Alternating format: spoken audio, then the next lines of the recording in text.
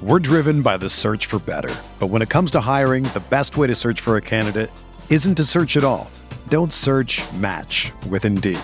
Indeed is your matching and hiring platform with over 350 million global monthly visitors, according to Indeed data, and a matching engine that helps you find quality candidates fast. Ditch the busy work. Use Indeed for scheduling, screening, and messaging so you can connect with candidates faster. Leveraging over 140 million qualifications and preferences every day, Indeed's matching engine is constantly learning from your preferences, so the more you use Indeed, the better it gets.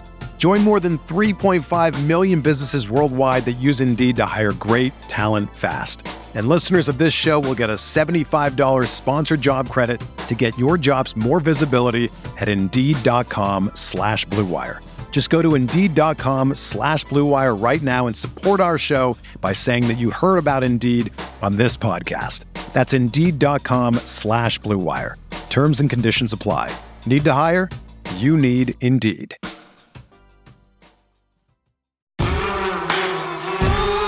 This is the Gator Nation Football Podcast with your hosts, Alan Williams and James DiVirgilio.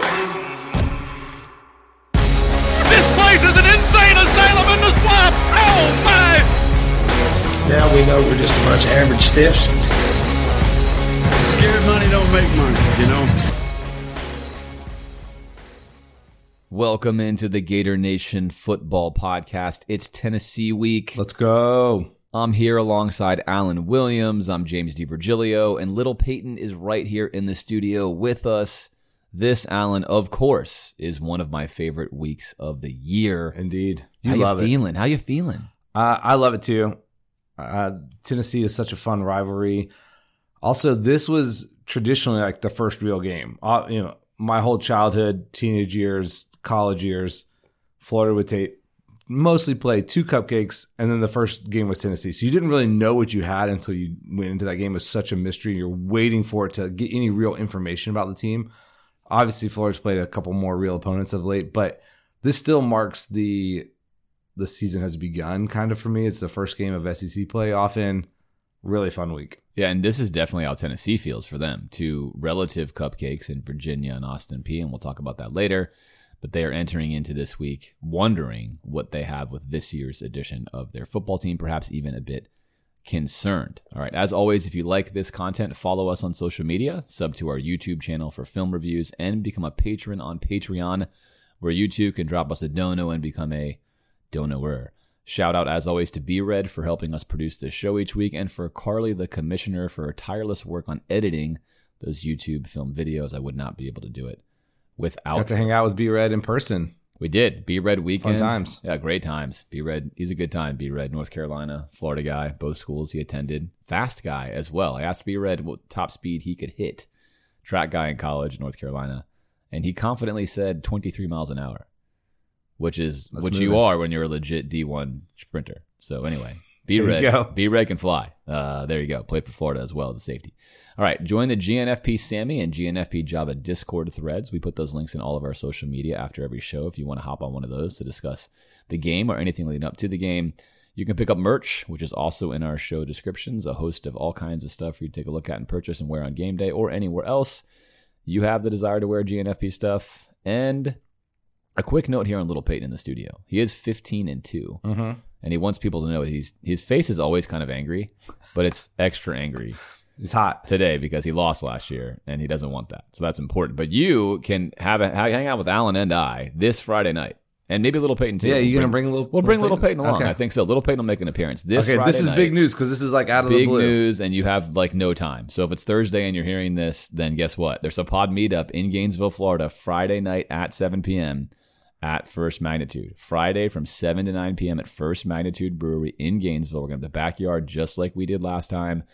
Come pull up, hang out with Alan and I and Little Peyton, talk football, meet some fellow Gator fans. Have a great time. Last time we had, I don't know, almost a couple hundred people show up and hang out. And so I have no idea what turnout will be this time. There's no ticket required. You literally just pull up, walk in, say hello, hang out, grab a beer or not. But we'll talk football. It should be an absolute great time. And then a couple weekly shout outs, which I think are kind of fun. This just keeps happening organically. But Pam from the UF Physics Department is a fan of this show. And Pam, shout out to you. We heard how much you follow the show and support the show, and we love that we have representation in the physics department. That's fantastic. So, there you go. Yep, let's go, Pam. And then Mr. Clem. I'm going to refer to him as Mr. Clem. I didn't get his first name, but he was at the game. He is actually Hayden's dad, who is a walk-on on U.S. football team. Walked up to me in the stadium and said, hey, great to see you. Love your stuff. Really appreciate it. And we appreciate you for listening. Yeah, for sure. Mr. Clem. Thank you very much. Tell us about some new donos here. New donos. Busy week. Appreciate it. Alex Barber, Noah WW777 coming in with an annual, and Jake Martinson coming in with an annual. Jake, of course, I see on a weekly basis. So Jake, love that you're coming in to support the show. It always means, I think, maybe more when people that you know in real life frequently and you see and engage with support the pod, because there's this level of like, is that weird? Is that cool? And I told Jake in person, man, I appreciate it. That's awesome. We feel the love there. So small donos there. Thank all three of you. Large donos, brand new donoer Reggie Witherspoon coming in. Thank you.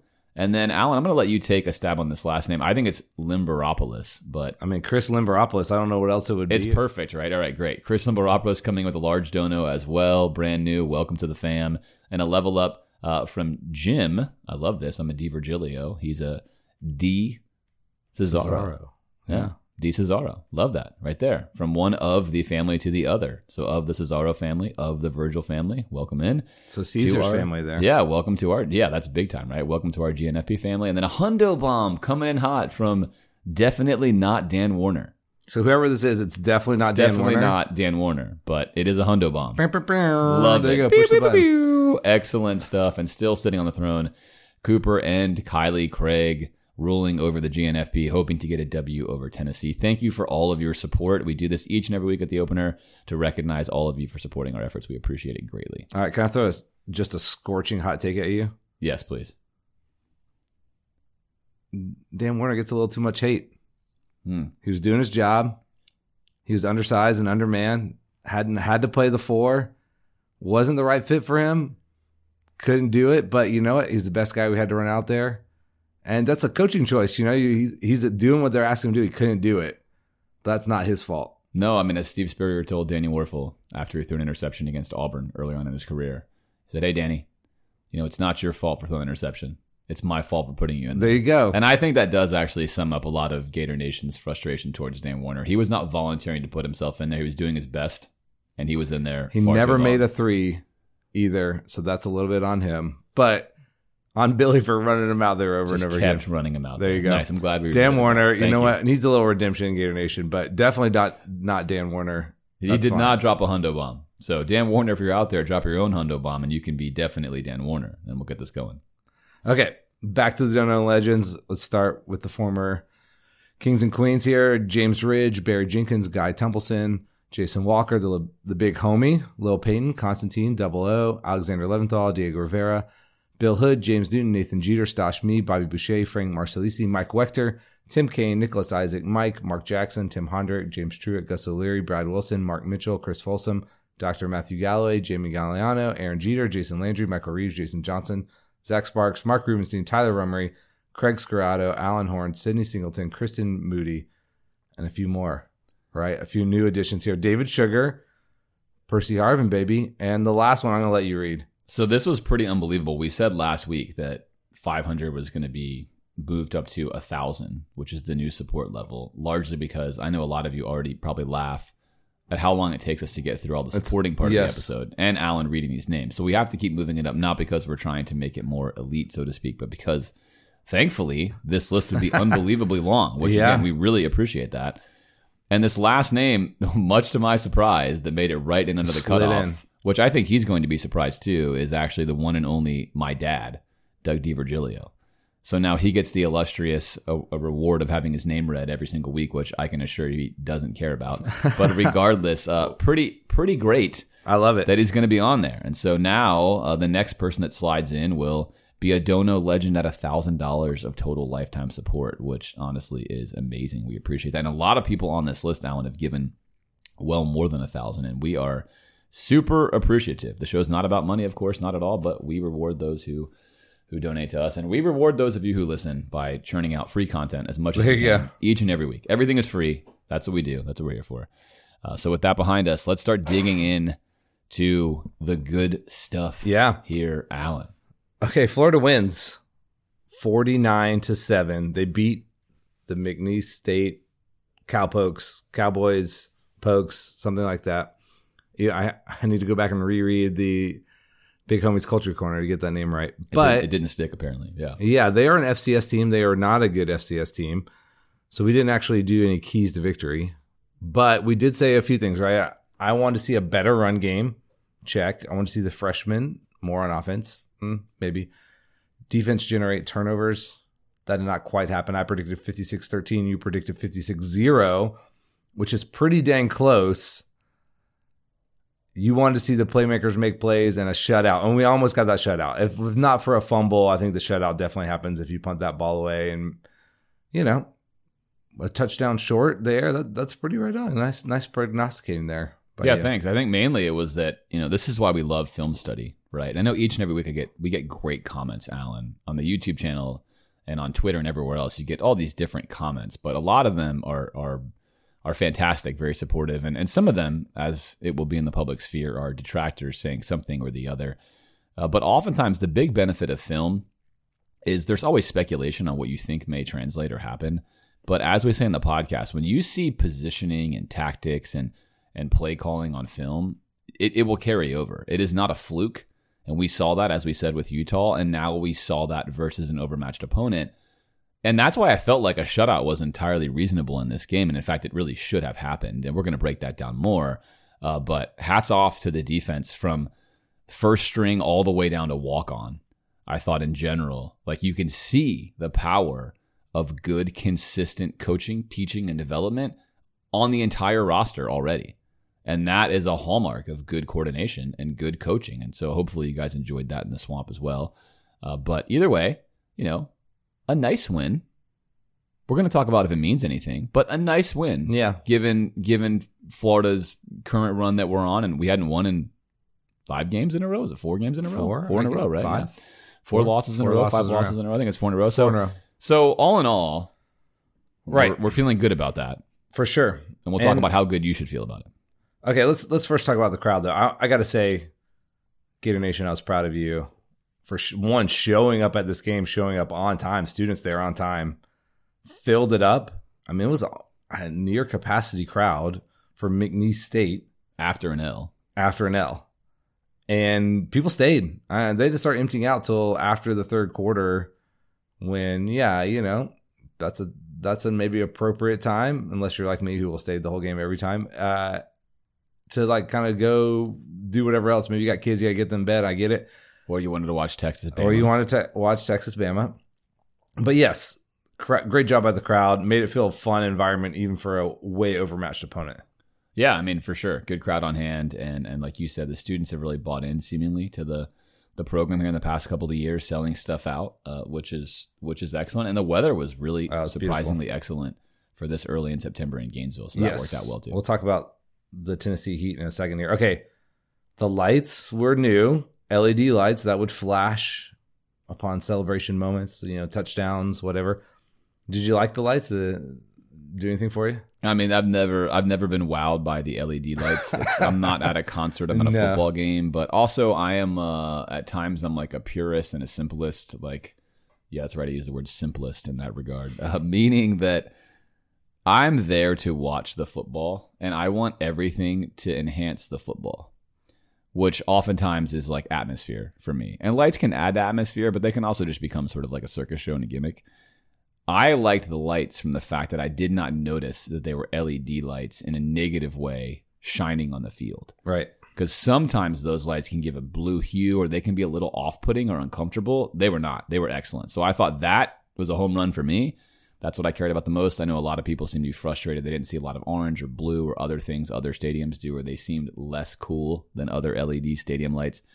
I have no comment on that because I don't know. I guess we'll find out what they do in future games with the range these LED lights have. But I think an LED light's an LED light. You can change them to whatever color you want. And I'm pretty sure they're all the same capability-wise in a stadium. But we'll figure that out. Either way, it's there. Does it make a recruit want to come to your school any more than another one?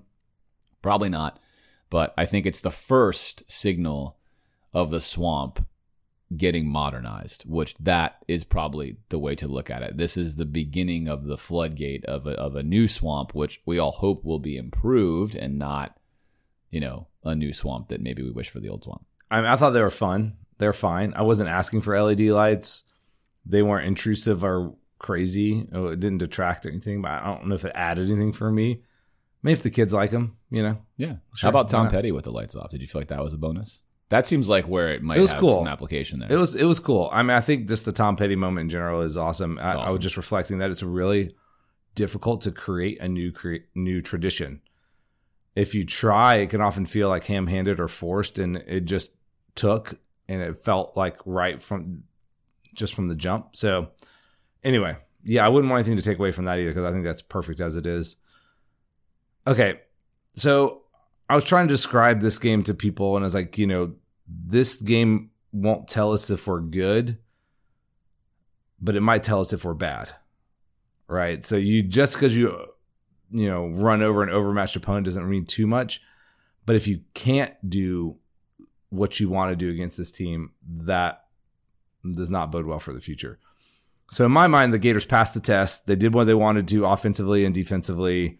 They were never really threatened. They weren't as effective at certain parts of the game. I'm sure they wanted to be, but they never looked like they were in trouble at all, or they couldn't move the ball or stop them. And so I think they passed this test, and it's pass-fail a little bit in my mind. And I think it's encouraging, because you don't want to getting an F on this test means really bad things, and you're not really looking forward to much more in the season if you don't show up against McNeese State. That's exactly right, and that's what kind of game this is. It's a test game, not in a way that tells you what your high end is, but as you mentioned, in a way that probably illuminates some weaknesses that you have that are probably here to stay, and potentially show some strengths that you have if you get the right looks. And we'll talk about what the film showed after we kind of walk through some of the stats and what else happened here. But there is value in these games, as we talked about. But I think oftentimes fans way overvalue what their team looks like versus an overmatched opponent, and then they're maybe surprised when somebody who can challenge them forces them to look very different. I don't think Florida fans are that way for the most part, but obviously we will give you what we think are some real takeaways from this game. Okay, Florida offense, 560 yards of offense, 327 yards rushing, 233 passing. That's 6.4 yards per rush. There was a fumble late in the game, as we mentioned, 5 of 6 on third down. No sacks allowed. Mertz, very workmanlike, 14 of 17, 193 passing, 1 TD. Etienne, 11 for 84 and a TD. Montreal Johnson, 15 for 119, 2 TDs. Trayon Webb also had some carries and looked good running the ball. Ricky, 6 receptions, 132 yards and a TD. So good stats from all of the headliner guys. Did you like what you saw from the first teamers? The players themselves gave max effort and did all they can do in that regard. So, yeah, I thought the game was largely clean from an offensive perspective. Florida did what they wanted to do. And the first team, of course, was successful, scoring each and every time they had the football, which is not always the case, even versus a bad, like you said, a bad FCS school, which McNeese is. So all in all, yeah, they played well. I think they should be proud of their performance. I think they played clean. They played solid execution football. I agree. I was a little surprised at some of those outputs. Like, if you told me those were our stats after the game, I'd have been like, oh, interesting. Because it's not maybe what I thought we would do. I'll get into that in a second. The run game was obviously much more effective, and we were committed to doing it well. There was times that the left side would open up, and especially if you're having a vantage point from like the backside of the play, I think you or I might have been able to run for 2 yards. Maybe you could have gotten 5. There was literally nobody there. There's nobody to block before they were 7 yards downfield, and it wasn't anything tricky. This seemed because they seemed to be content not to put that many men in the box and just to say, okay, Florida, if you want to run it, you can. We're just going to play. I don't even know how to describe what their strategy was. Maybe you can put a word to it, but safe, I guess. Yeah, safe is the right strategy. And in fact, obviously, any team who runs like a 3-3-5 or even a 3-2-6 or some other combinations are basically saying we're too small to play with 4 linebackers or 3 linebackers. So what we do is we bring in nickels or other safeties, even middle safeties, and we have them come down into the box late to help stop the run. And that keeps our back end safe, because if we have a linebacker who's just not good enough, why have him out there when we could at least cover chunk plays and then rally down and group tackle? That's McNeese's strategy. Of course, it's a horrific one versus Florida. If they were playing, I think, to really, I'm not saying they weren't playing to win the game, but if they were playing like some other FCS schools might play early on with a more tactical game plan to at least make Florida prove they can do something, they would have done what they should have done, which is stack the box and try to at least see how Florida responds. But I mean, this was almost like Billy dialed up and said, hey, if you guys could just run 5-man, sometimes 5-man boxes, or 6-man boxes were the norm, that'd be awesome. And then do that with 3 to 4 guys playing 20 yards off the ball on most snaps. That'd be awesome. I'd appreciate that. Please do that.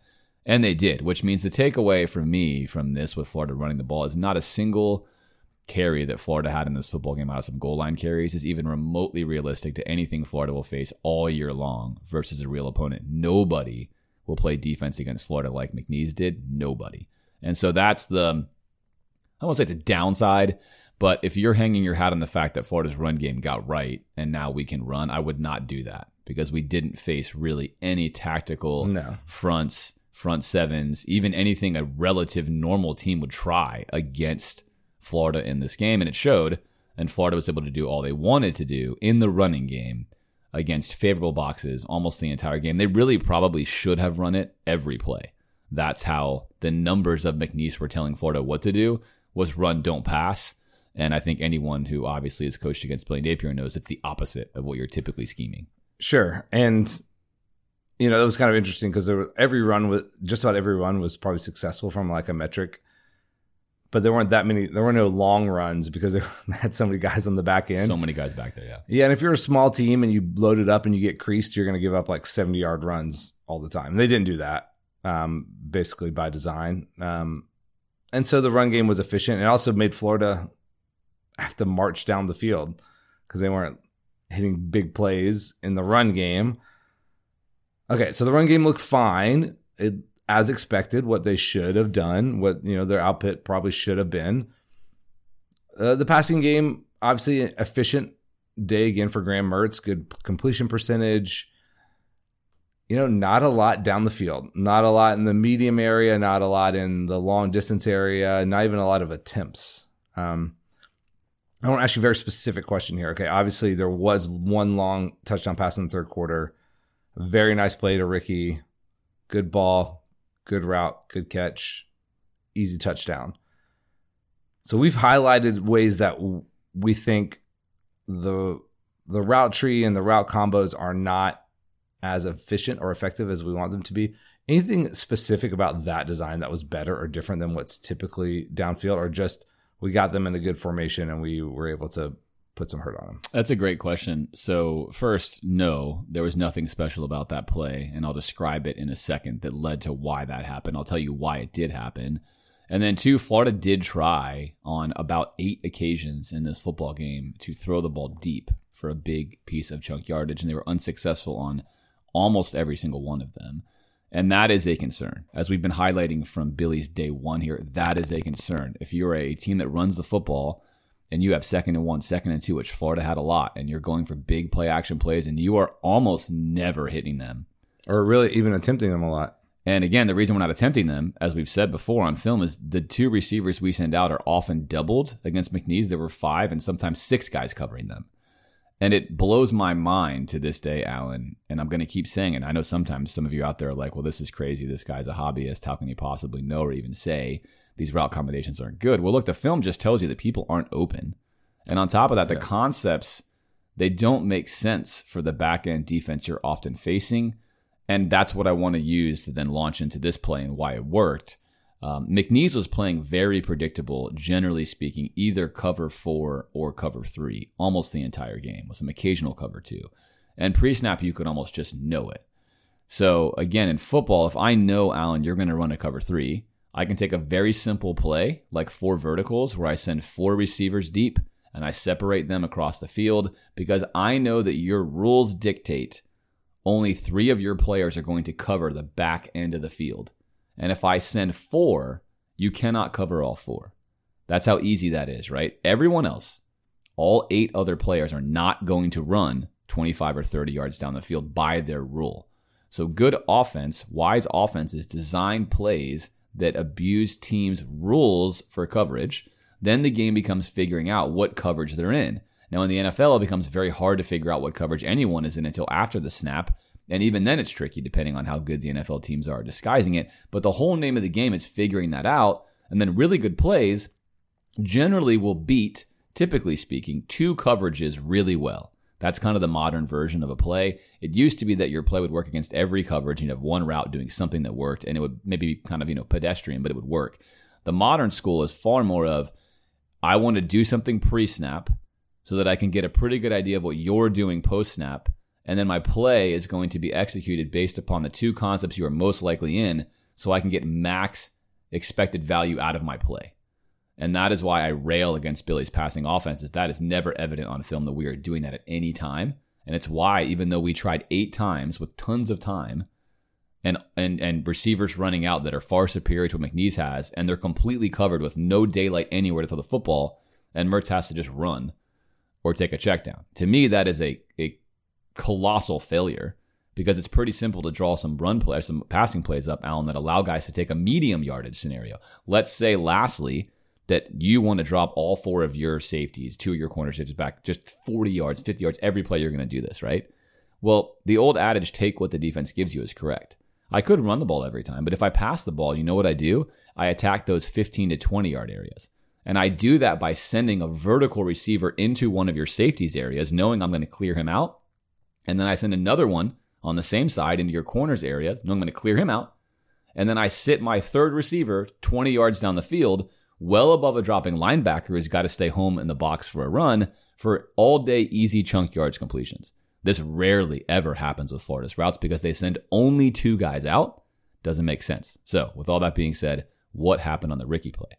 Well, Ricky simply ran a post route from the left side, and then Douglas on his side simply ran a clear out route, right? The difference that occurred here is they had cover 3, looked like cover 3 pre-snap, and it actually became more of a cover 6, meaning the middle safety, the 3 deep guy, actually just on hike walled off and covered Douglas with the other dropping corner, which left Ricky one-on-one with the guy who's playing cover 3 technique, so this guy messes up his coverage, allowing Ricky to just release to the middle, but there's no middle safety. So essentially a blown coverage is what resulted in that play. If they stayed running a true cover 3, we sent 2 receivers into 3 deep safeties. There is no place to throw a post route with a middle safety sitting there. And pre-snap, it looked like it would have been cover 3. So even running that route combination into that pre-snap, if you're a quarterback, you're like, this is not going to be open. But post-snap, they got a glorious, kind of silly, stupid shift by McNeese that's not realistic, and no other team is going to do anything like that, to lead to a walk-in touchdown for Ricky. But you could have actually generated those kind of touchdowns all game long with better route design involving more than just 2 guys on those play-action passes. And Florida just does not seem like they are going to ever do that, Alan. We have 14, 15 games of data now, and it's the same stuff on film every single week. Typically a deep crosser by Douglas or Ricky, and the other guy runs some sort of double move, out and up or something else. And teams are just sitting on this play week in and week out. So that is the frustration. That's the takeaway from the passing game. Mertz, great job. Pretty much did all that he could do. Had 2 throws he wants back. He overthrew Ricky on a kind of short little wheel early in the game. And then he missed a post route that he had to Douglas where the dropping cover 3 safety was basically on his deep back end. Mertz threw a deep ball over his head. In reality, he should have done that ball more on a line shorter of him. So he just uses his basic leverage to catch it. Right. But all in all, he played excellent. I mean, he's really maximizing the plays that are there. There are not receivers open that he can throw to. So when you see him pull it down and run, it's exactly correct. There's no place to go with the football. He checked down really well in this game. Most of his throws were check downs. He should have checked down. That was correct. So for him, we say he's a capable pilot. He's 2 for 2 in both of these games being a very capable pilot. And he's not the reason that Florida's passing game is not connecting on deep plays. His one shot he could hit to close this box on this one, Allen, he hits. And I think you saw what seemed to be a rather effusive celebration. Yeah. I think from Graham Mertz. I think a lot of it is that they were trying all game to complete a bomb. The guy's been trying to hit this, and he finally gets a look and a play to hit one. And all that stuff that's a continuing concern for me. And I think it should be for everyone based upon the film, not just my opinion that we struggle there. I think if anyone's watching film, I would challenge them to come up with reasons why this looks good when you can roll other teams' film and you do not see the same struggle that you see with Florida. I mean, that is just, it is what it is right now. And unless it gets better, this is going to be a problem for Florida moving forward in the passing game. So yes, and we've hammered this, and we probably need to leave it alone a little bit in terms of the amount of time we, give to it. But if you're in the stadium and especially if you're high up enough, I spent part of the game watching from the Sunshine seats with a couple of friends. What's up, Rob Wyand? I'm sure you're listening. If you don't watch the ball and watch the routes, you'll see what you can't see on TV is that there's not anybody open on most of these plays. And again, it's tough. Like the play to Douglas, it needs a nice ball. It needs a different kind of ball, but it wasn't. He's not open. He's not open. It's just he has leverage. Yeah, and I think in a different kind of offense, you make those plays and you're like, man, I'll give my guy a chance. Correct. Which is not a bad decision at all. Correct. And so it feels like Mertz is just checking down, but he's making the right decision on most of these. Okay. We actually saw 3 quarterbacks out there.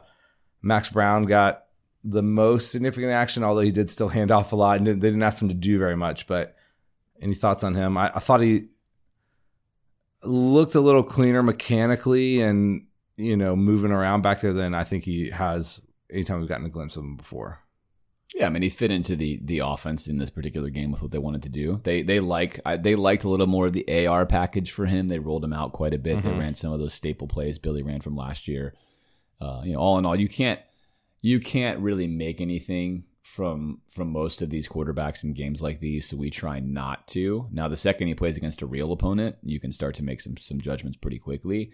But I think nice work by Billy getting 3 guys in there and giving them snaps and letting them throw. I think that's great. Yeah, and I think what I mentioned from Brown is like if you saw him like in the spring game, like his mechanics looked long, and it might still show up in different plays, but he looked a little better throwing the ball. Yeah, there was nothing how about this? Nothing stuck out at you like, ooh, that's weird or anything, right? He felt like a quarterback running an offense that's been in a system, and Billy talks a lot about that. I think he's been trying to generate some traction where if the second guy comes in or third guy comes in, maybe they're not quite as good as the first guy, but if you wince, everything looks sort of the same. Yep. That's the goal. All right, anybody else stand out for you? Not necessarily. I don't want to take anything out from it. I mean, Webb we mentioned, obviously, again, heavily featured. As he should be. I don't want to pile up the mileage on either of the top 2 guys. No, and was did great. He had probably one of the best plays of the game was probably the 3rd and 5 he converts. We throw him a little screen pass, which is totally ate up by McNeese. They're all over that play, and he totally makes a guy miss when he's going to get 0 yards and turns it into like a 20-yard gain. So, I think all in all, probably a really fun day for him. He's been a very vocal supporter of Florida since he committed here, and nice to see him get that kind of reward. So interesting. I was looking at the snap counts. This really didn't show up in any kind of production or targets, but Hayden Hansen, the redshirt freshman tight end, played a lot. And his snap count against Utah was unusually high. So it's something to look out for. Is he moving himself into like the primary tight end?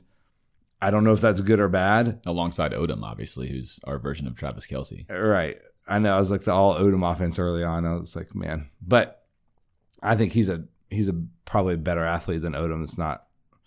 Oh yeah, it wouldn't be hard. But and that's no offense to Odom. We're kind of harping on him. This is like a Dan Warner thing. Odom is doing all he can do. True, and he's obviously a big, strong guy, by the way, and an athletic guy. But he's way more athletic than he's a very athletic human being. But to be a kind of the feature. The pass catching tight end getting a ton of balls his way game plan wise does not obviously make sense if you're trying to win games at a high level. And that's, again, no offense to him. But yeah, Hansen, obviously, like you said, getting snaps. I don't think we saw any Livingston in this game. No, which is weird. And that's a guy I think they're higher on or highest on for pass catching abilities. So I'm not sure what was going on. So Hansen might be, maybe just like we don't need to give Xanders snaps. He did drop that one. He dropped the touch, dropped an easy. They didn't throw the ball to Hansen at all. I don't know if that means anything, just something to keep an eye on. All right. This is great, I guess. Looking to the defense for bright spots, which is awesome. They keep McNeese State to 2 of 10 on third down, 1 of 1 on fourth down, though. 112 yards total, 66 passing, 46 running, 7 punts, only 2 sacks. Nate Glantz was 6 of 13 for 62 yards passing. Almost like Joe Burrow's stat line against Cleveland. Oh, shouts. After signing the largest contract in NFL history. I actually love Joe Burrow, but man, that's wild. Yeah, that's not a good look. So him and Nate in the same category there. Okay, the defense was utterly dominant. I think this is what you wanted to see. You would not like to see an FCS team who doesn't have anybody who should threaten you too much. They moved the ball a little bit on that first drive, and then after that, basically nothing until they got basically a freebie touchdown there at the end against walk-ons and fifth stringers. The biggest reason why you felt like the defense was so dominant. Yeah, and this is counter what we saw with the offense, in large part because on offense, of course, you take what the defense gives you. Like we said, they could have run the ball every single time. It's not Florida's fault that McNeese is going to play 4 guys in the back end. With defense, though, you have to respond to the offense's formation, and then your tactics, your play calling, your gap control, your run fit, your linebacker play. Those are all things Florida has struggled with now for multiple years. We highlighted this in the Utah game, and it was excellent in this McNeese game. Does this mean that you're going to shut down a premier opponent? No, but what it does mean is Florida was largely in the right place at the right time all game long. And once again, Alan, we saw something that I have not seen in the Florida defense since I can remember, since we've done the podcast, which is the angles of attack on defense were literally perfect. I mean, Coach Ham gets this. Every player is taking an outside shoulder angle at quarterbacks. The backside guys are staying on the backside. They're team tackling. It's 11 working as 1. You saw it if you were there live or you were on TV. You're going to see it in the film review.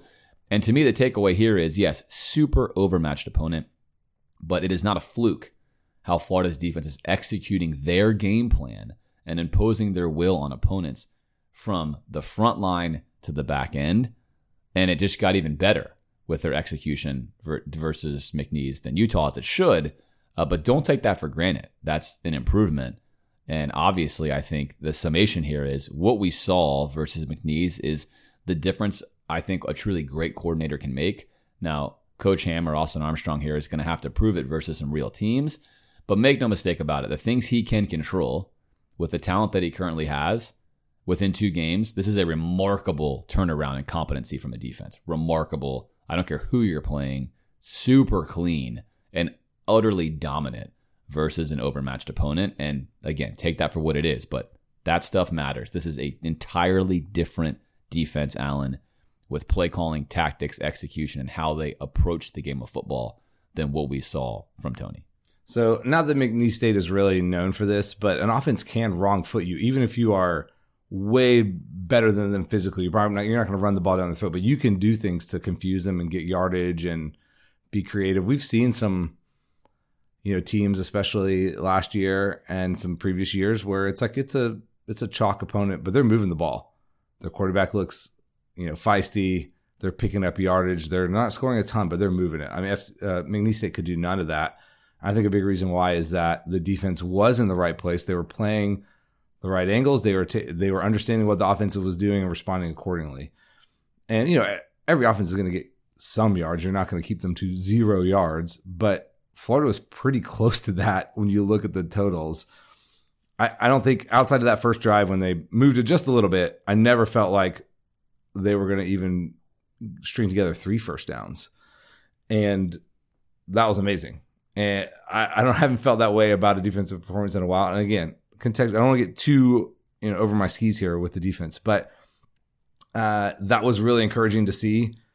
You never were like, oh man, well, we got lucky there because they missed this, or this was, oh man, I don't know. That was somebody else. They probably would have abused us on that. All right, that's the good. Let me bring up the one question mark I have. Right, so I asked for turnovers. There were none. Well, safety. Let me give them credit here. A safety is kind of like a turnover. You get points, you get the ball back. That's excellent. Great play by Jamari Lyons, getting in there, knifing in there and making the tackle. And so on one level, let me just talk both through things here. Let me just process here with James about the turnovers. On one hand, I'm concerned. On the other hand, they barely ran any plays. So generating turnovers would be difficult to do if you're forcing them to go 3 and out and they're not doing anything crazy, that they're not being aggressive. They're not sitting back in the pocket trying to do something. Fumbles are often lucky anyway.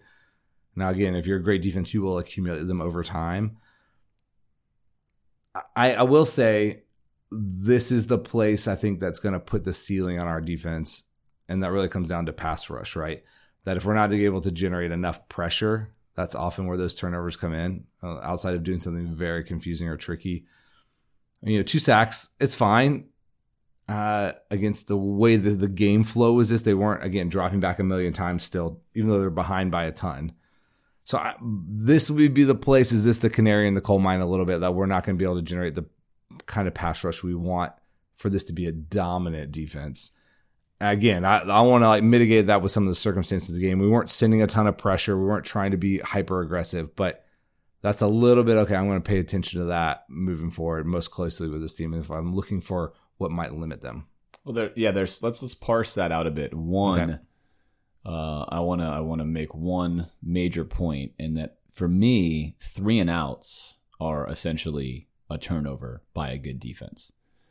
If your team is getting 3 and outs at the rate Florida did, and let's look at the drive chart real fast, right? The first play that they run, first sequence they run, Allen, they have 9 plays.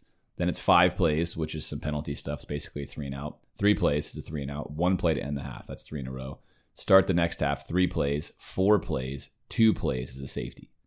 Then 6 plays. Now you're down way deep in the end. So basically, no turnovers, but 3 and out, 3 and out, 3 and out, 3 and out, 3 and out, 3 and out. Safety. That's unbelievable. Those are essentially turnovers from a really good defense. Secondarily, the more man defense that you play, the fewer turnovers you will generate. Zone teams generate the most turnovers because they're all looking at the quarterback. Zone teams with an excellent pass rush, to your point, generate by far the most turnovers because the quarterback panics, doesn't see guys, you drop guys, whatever. So I think for Florida, you did highlight a weakness Florida has, which we've been talking about, which is their ability to rush the passer, especially losing Boone. I think this line would have been pretty different with Boone. Prince is getting doubled. He's getting good push, I think, on his own, but we just don't have another guy. So that is going to be a problem. But I actually think that turnovers are, while they're important, doesn't always mean your defense is great. And all you have to do is look at the NFL for this example. Every single year, oftentimes the top 5 defenses in the NFL are not the ones generating the most turnovers. That's very interesting, but it's true. The more high variance defenses will either have tons of turnovers or nothing.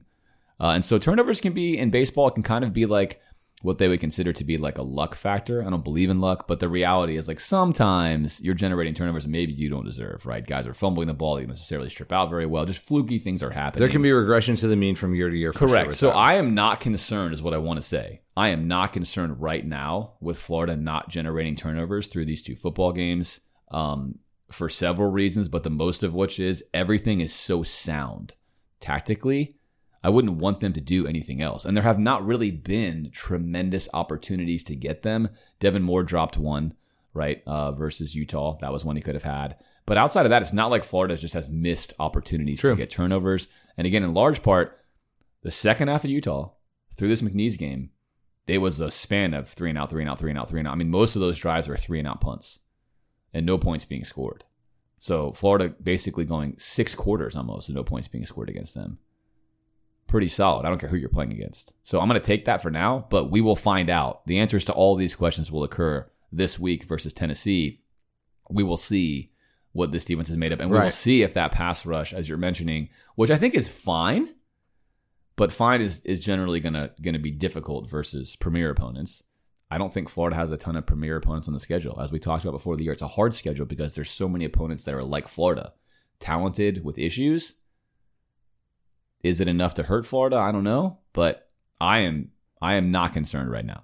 Okay, that's good. And I 100% agree that if you're only winning because you're generating a lot of chaos through turnovers, that's often not repeatable. Correct. And I do think teams with elite pass rush will generate their more than their fair share of turnovers because they're affecting the quarterback, their sacks, strip fumbles. Absolutely true. You're forcing bad decisions.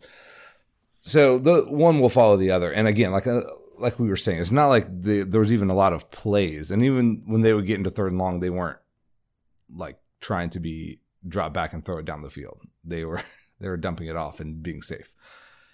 Okay, just something to keep your eye on with this defense. The note that you've got here, I'm just going to read it. Changes we like to see. Nothing. Amen. It's amazing. That's awesome. Okay. Yeah, it's amazing. Now, Tennessee is going to provide a much different test for this defense. We'll get to that in a minute. All right, special teams kicked all our extra points. No, we didn't. Wait, I was going to say we did not. We did not. We did make all of our extra points that the holder received the snap from. But we comically started the game off, obviously, by launching one over the holder's head. And right away, the game changers were changing the game in the wrong way. Sorry. It's 4 for 4. He's technically 4 for 4, I guess. But yeah, and that led us not to get the mythical 50 points everybody sort of wanted in this game, was to get 50. We were at 49 because we missed an extra point and didn't get a 2-point conversion and, some other stuff. Right. And I think that's an example of chasing the game. I didn't really care because the game was not going to be happen, but that's one of my little pet peeves. Crawshaw, 1 punt for 51 yards. There's special teams other than that did not really show up. We didn't kick any field goals. We didn't do anything bad or dumb. But McNeese continued the trend of pinning us on the 1 yard line. Like, is every team just going to punt perfectly? Seriously. I mean, this is sick. It was crazy. Okay. Coaching decisions. I have one for us here. Mertz and most of the starters played deep into this game. Often with a team who is much more established, I would be very critical of this, that you're exposing them to unnecessary risk. I'm going to ask you your thoughts. I'm going to go ahead and take a position here. I like this. I think we needed the reps. I think we needed to continue to see what we can and can't do. I was fine with them playing. I thought they played just about the right amount. Because as we're not going to win anything with Max Brown, we have to figure out what we have with Graham Mertz and continue to let him get live action here. Were you okay with the amount that they played? Oh, loved it. I mean, exactly what you said is right here. We're not in the stage where we've got some incredible first team that is just going to murder people, and we need 1.5 quarters and sit them down because we don't want them to get hurt. This is a significant work in progress across the offensive line, across the receiving core, and with the quarterbacks. I mean, it's all new still. And so, wise decision to get them lots of reps. And I think Billy and the staff and Graham really wanted to hit a deep ball, I think for their own psyche and confidence, to hit one. And I'm not sure he would have come out until they hit one. So I'm glad they did. There you go. Okay, final thoughts here.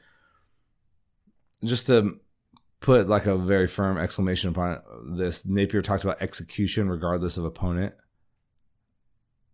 Did we accomplish that? Would you say again, in that category? Yes, because the execution itself was as good as it really could have been, right? Not a lot of penalties, very clean game, very precise. Execution itself, yes. I think this was like the dream game for Billy. This is how he imagines winning. Now, not as much running. We had 51 running plays and 23 passing plays. He doesn't want to run that much.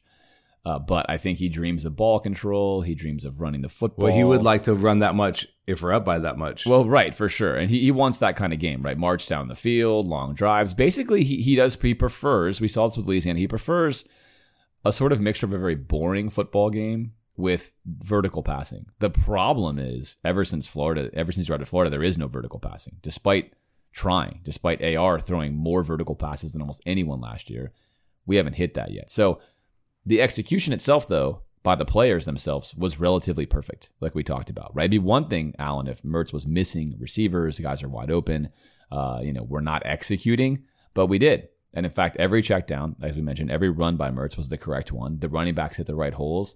By and large, the offensive linemen pass protected correctly. They passed the guys off in the right way. They opened up the right holes, whether they were running power or they were running zone.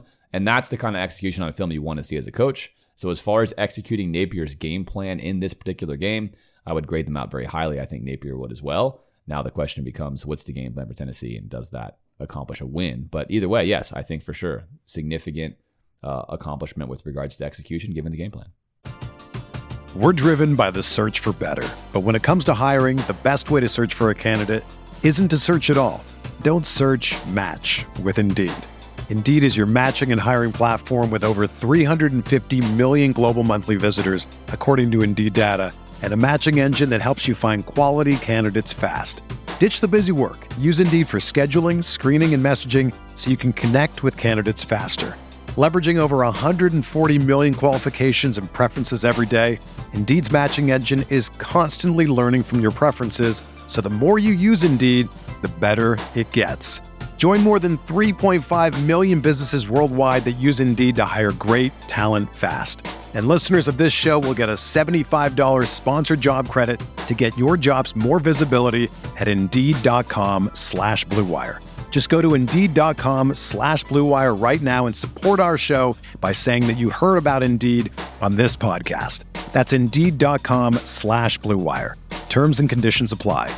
Need to hire? You need Indeed.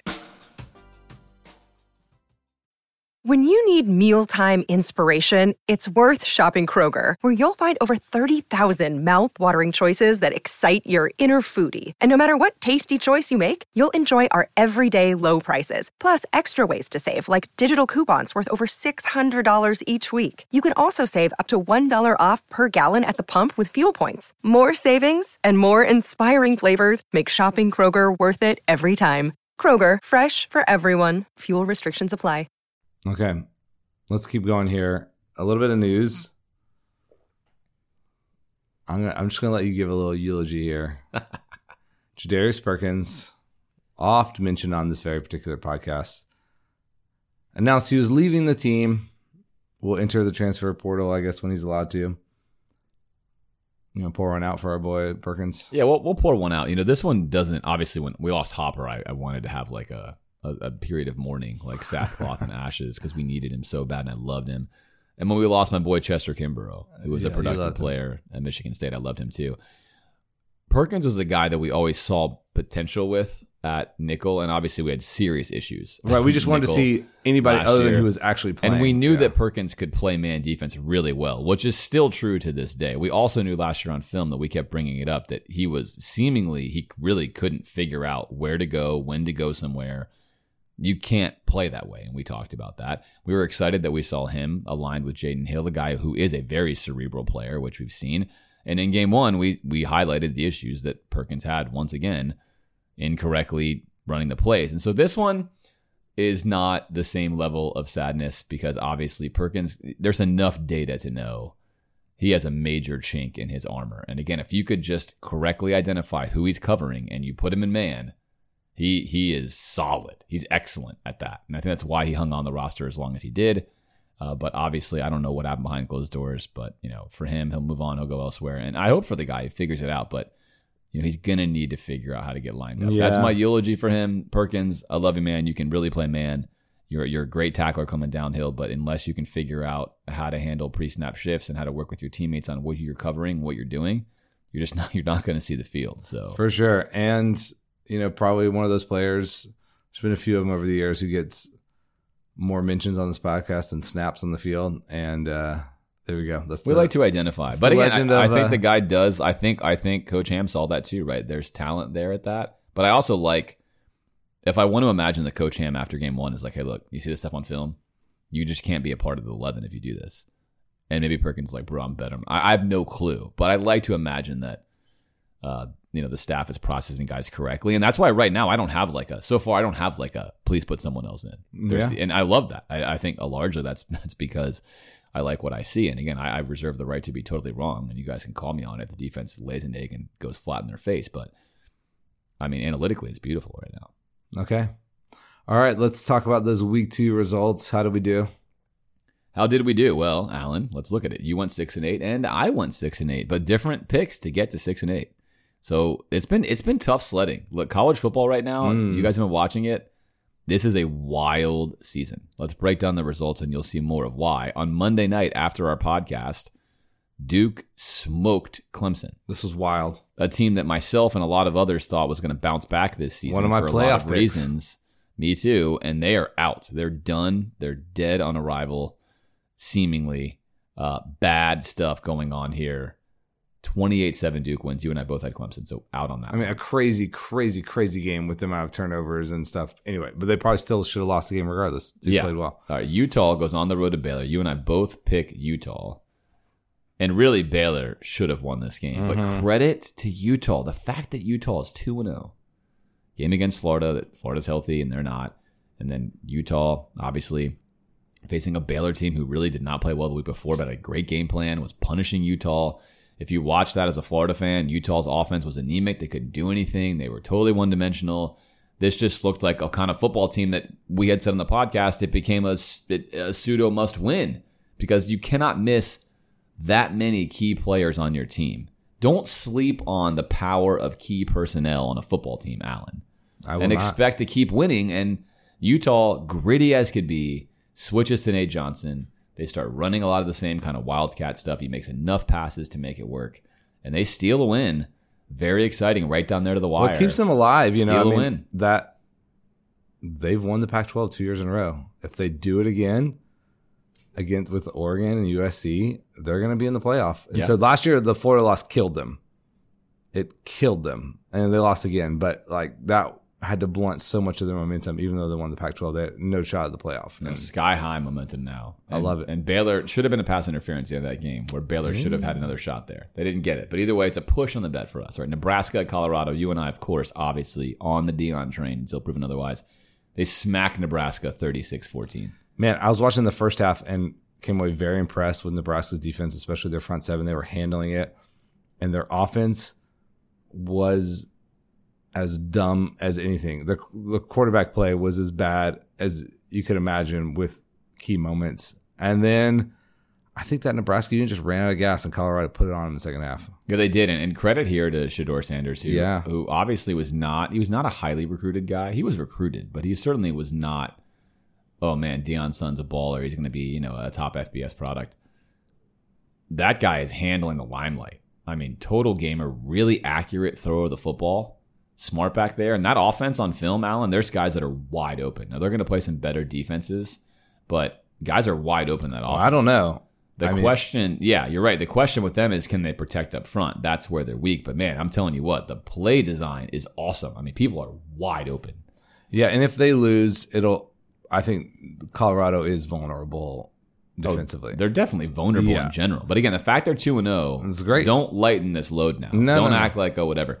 This is a remarkable accomplishment. It's remarkable. If you're but I want to just cool off the people who are like, drinking all the Kool-Aid. Well, that's insane. The talent on that roster is not enough for that. That's why it's worth celebrating now. Because they're going to lose to the better teams they play, as they should. But this is a spirited football team that is infinitely better than almost what anybody outside of Deion Sanders would have predicted. Ole Miss on the road at Tulane.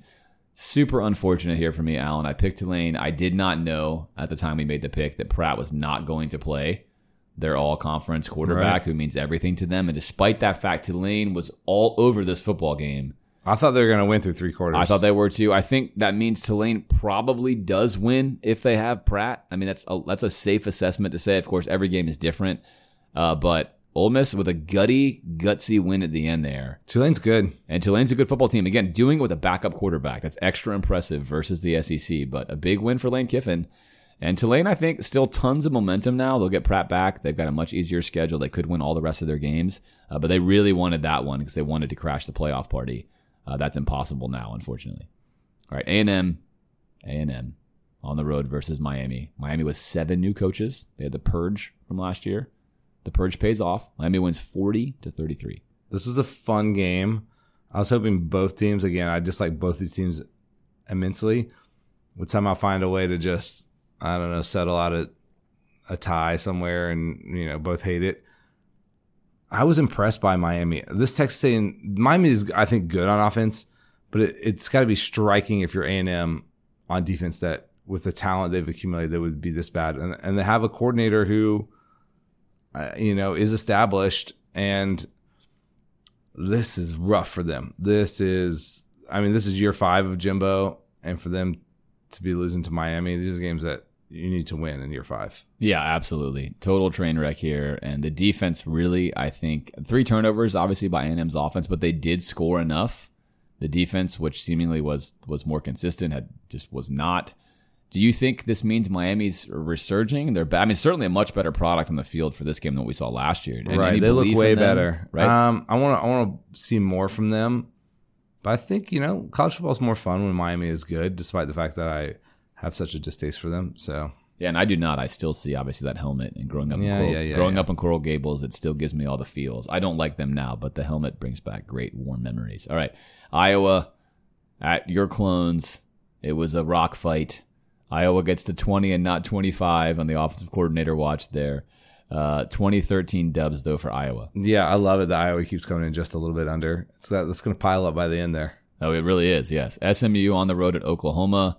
Oklahoma favored by 16.5. You and I both loaded up here. Oklahoma wins 28-11. Yeah, I mean, if you're the Oklahoma defense, I think you're feeling great about that result. If you're their offense, you probably wanted a little bit more out of that, but you'll take it. Yeah, 2-0 from Venables here now after a rough year one. And those are, that's a win. SMU's a team. That's not a nobody. Cincinnati at Pitt.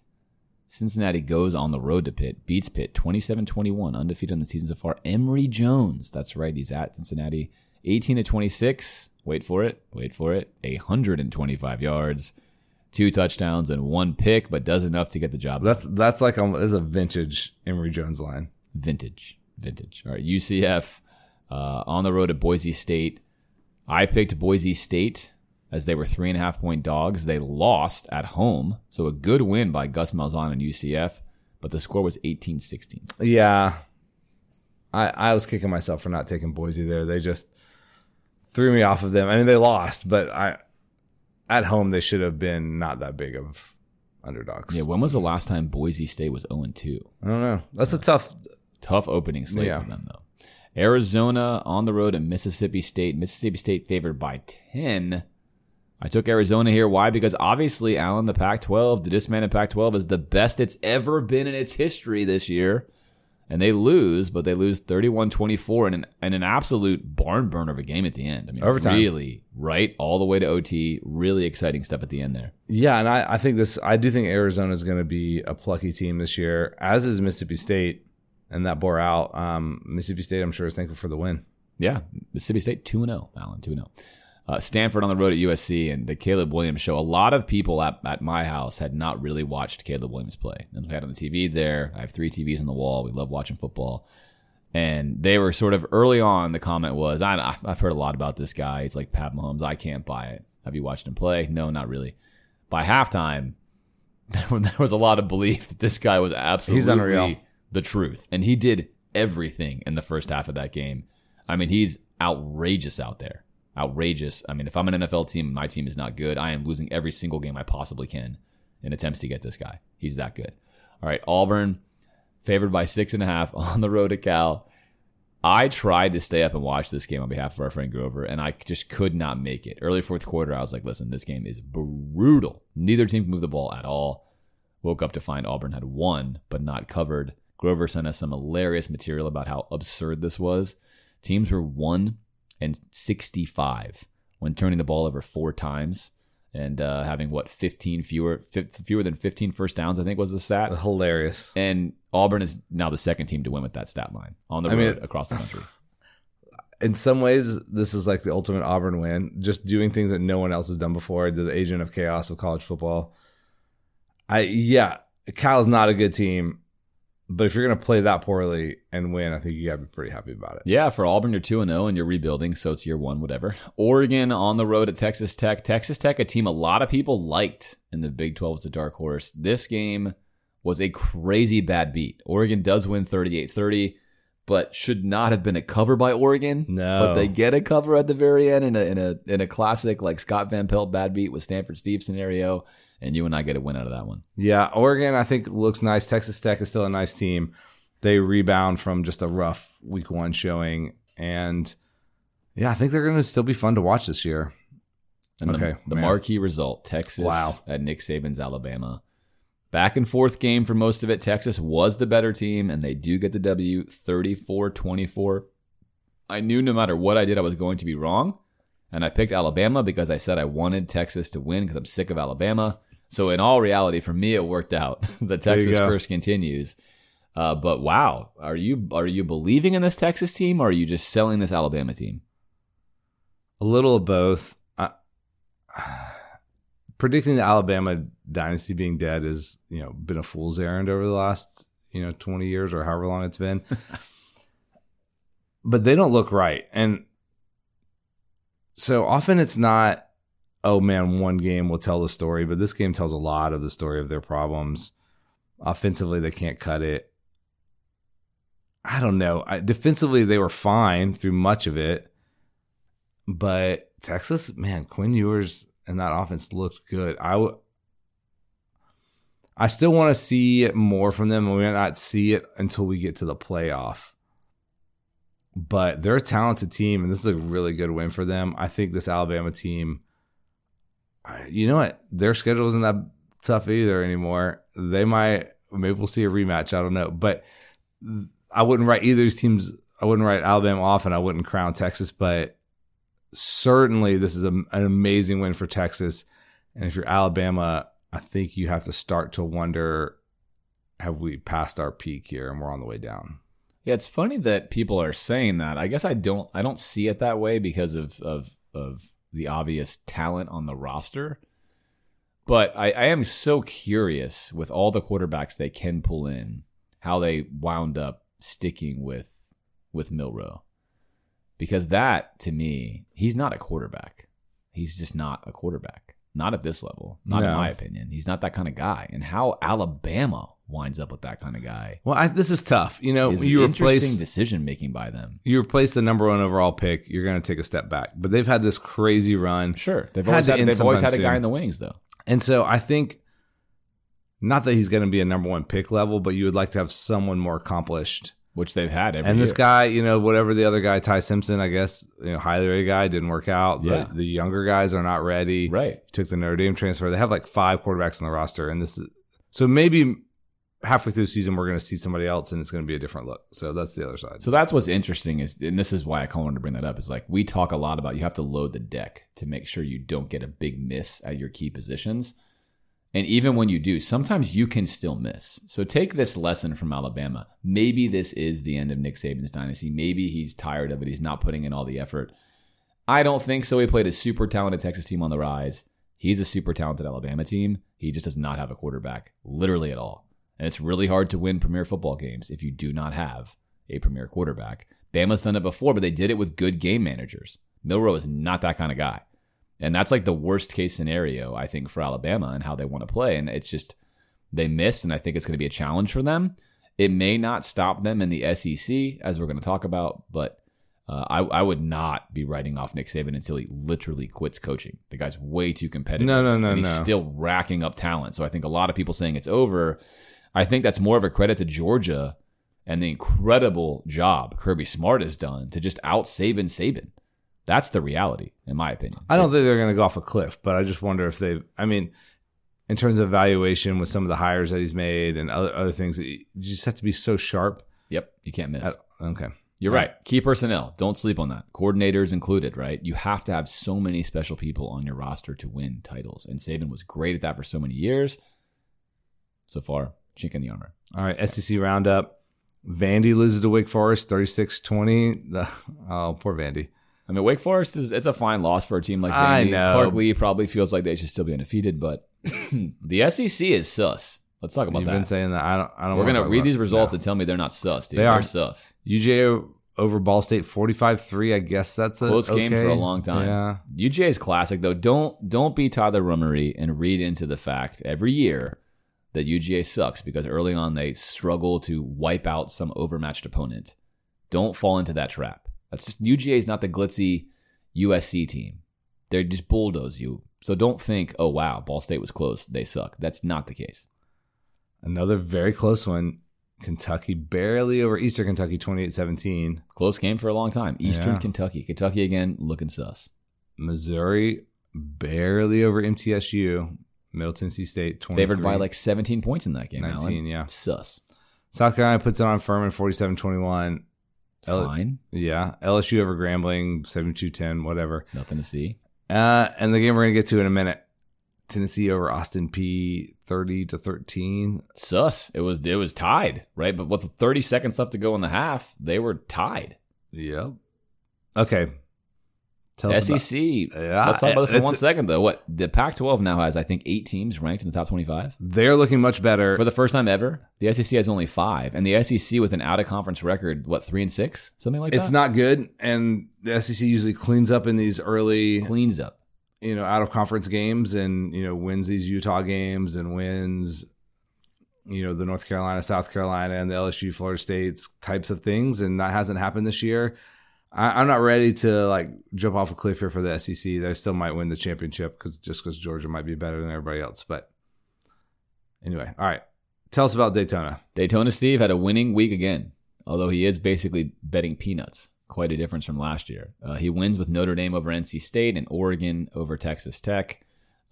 Small money there. And then he has Bama -4 at the half, which he did not win. So he ekes out like a $30 win there. So he's positive on the season, 2-0. We'll see what this week Can holds. he get all the way to $1,000? Can he get to $1,000 from $300? We're going to find out. Stay tuned for his picks coming up here at the end of our Tennessee segment. All right, Coaching Corner. I asked and you guys delivered, Alan. We have multiple coaching corners here. There was a lot of crazy stuff that went down with the first week of college football. First week of the NFL and second week of college football. Let's start with that Clemson-Duke game. At the end of the Clemson-Duke game, Duke, on a Hail Mary play for Clemson, basically, or maybe halftime, aligns where they have 3 of their defensive linemen all the way on the right side of Clemson's formation and nobody on the left side.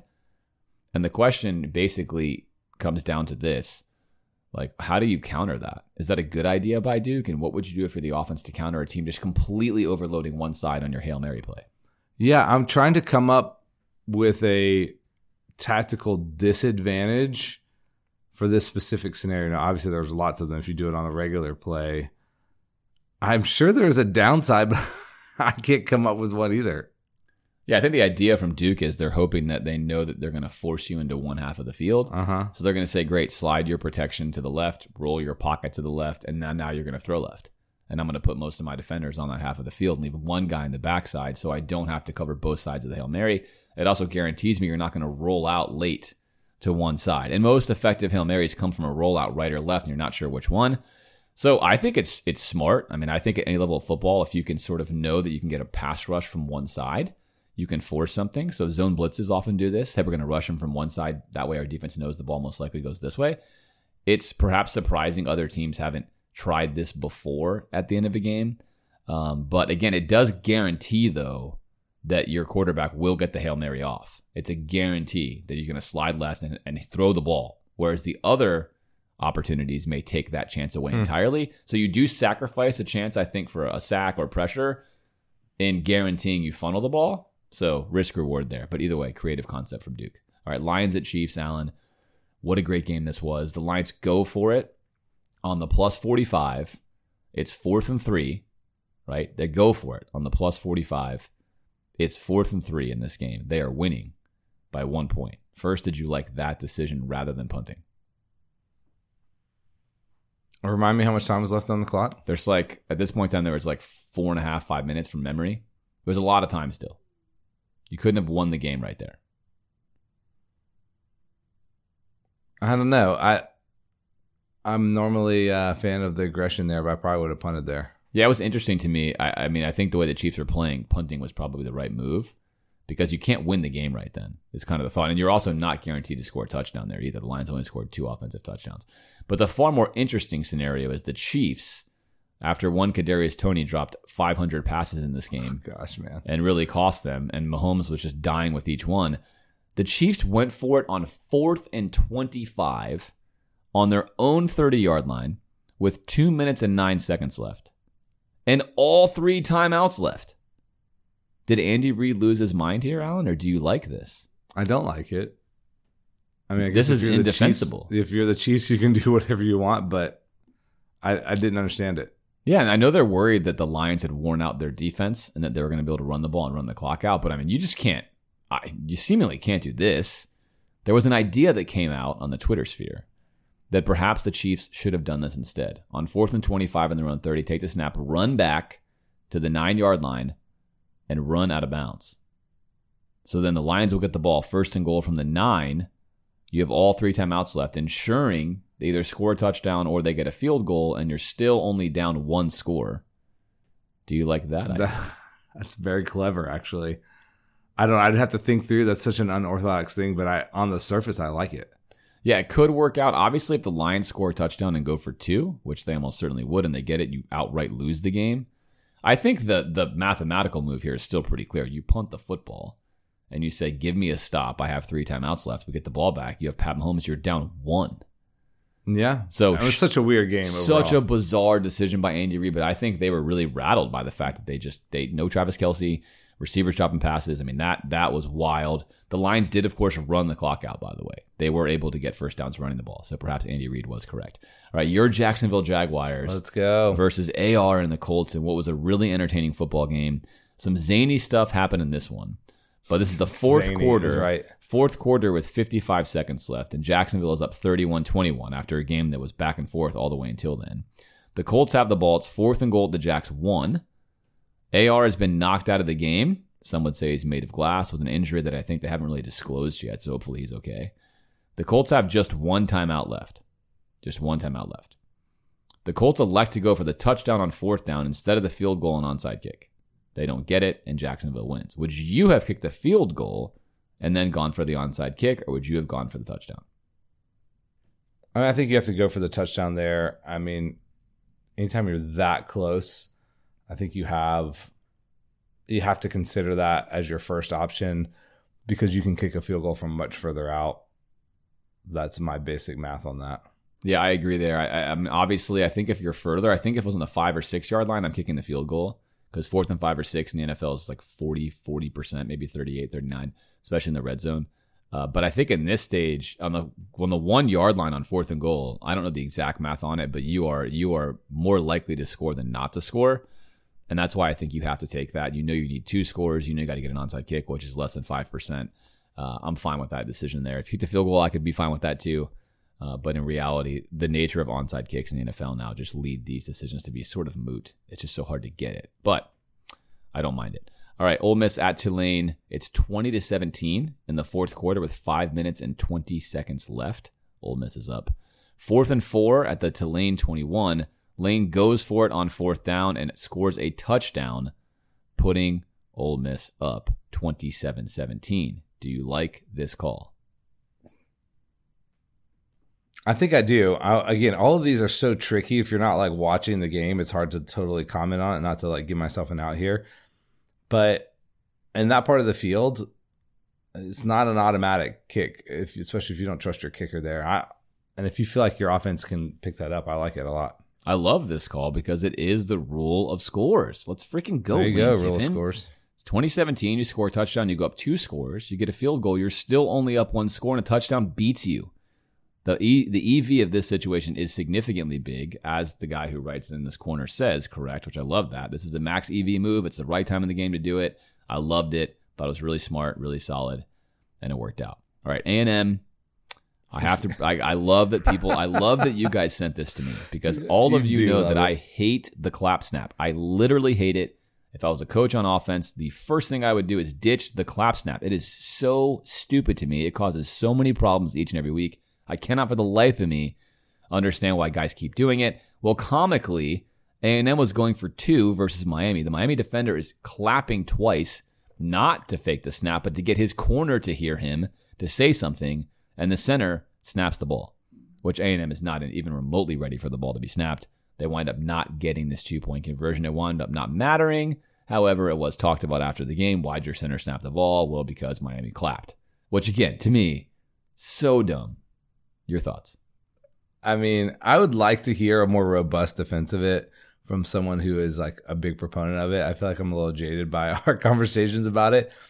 I'm sure there are some more positives, but in this situation, you can clearly see one of the big downsides. It's stupid. All right, let me do the next one here. Oregon going for 2 to start the game. This is like their tradition. I love that it goes through multiple coaches, though. They're still doing it. It's amazing. I like this. I think it puts pressure on the other opponent, especially if they know that you're going to do it.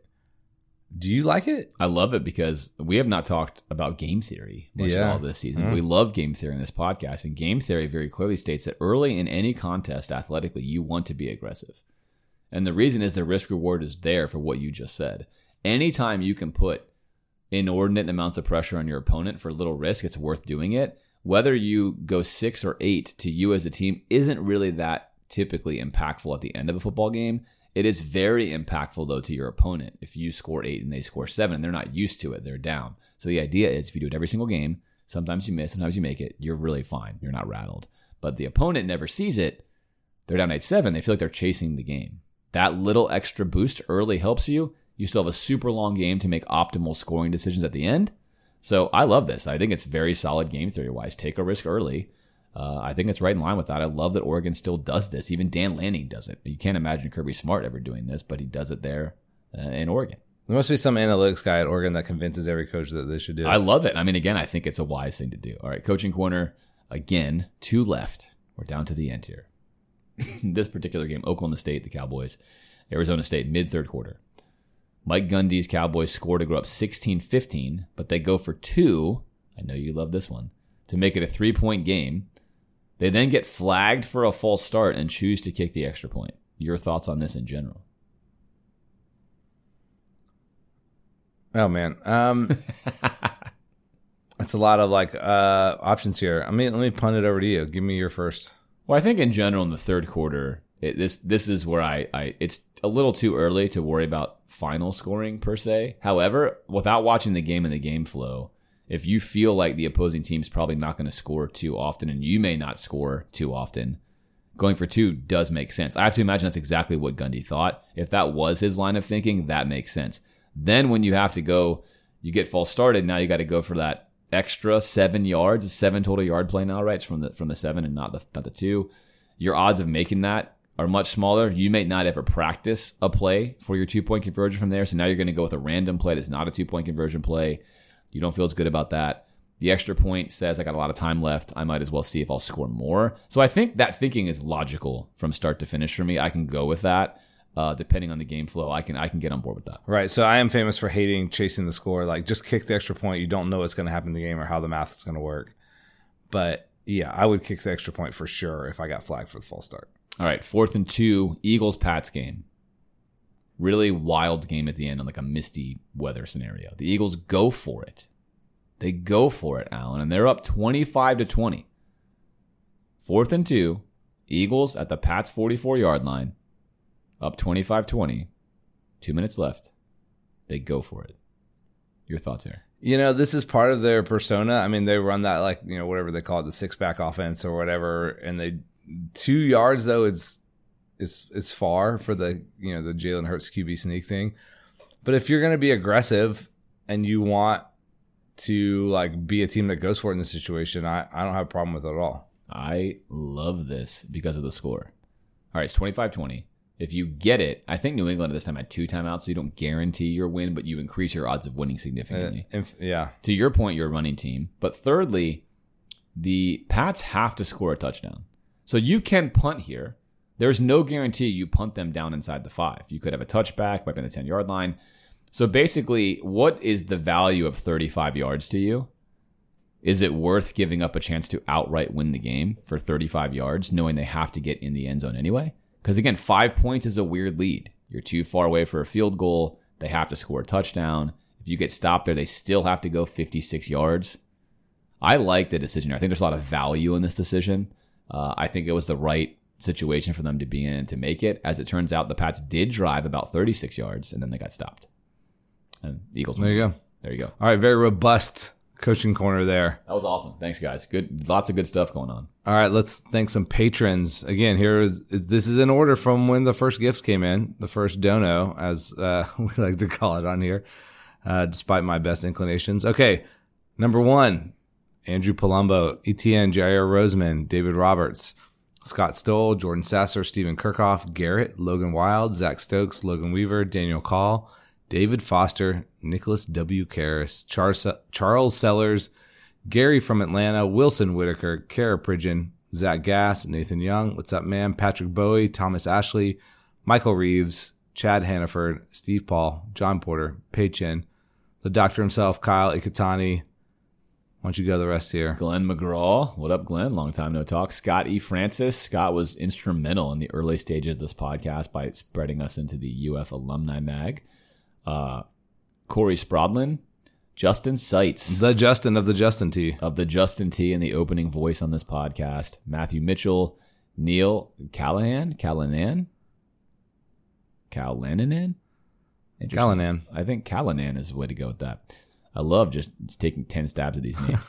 Jason Sellers, Eric Mutz. That's a legend. Man, look at these guys lined up right there. Brian Petro, Alexandra Smith out there in California, LA. What's up?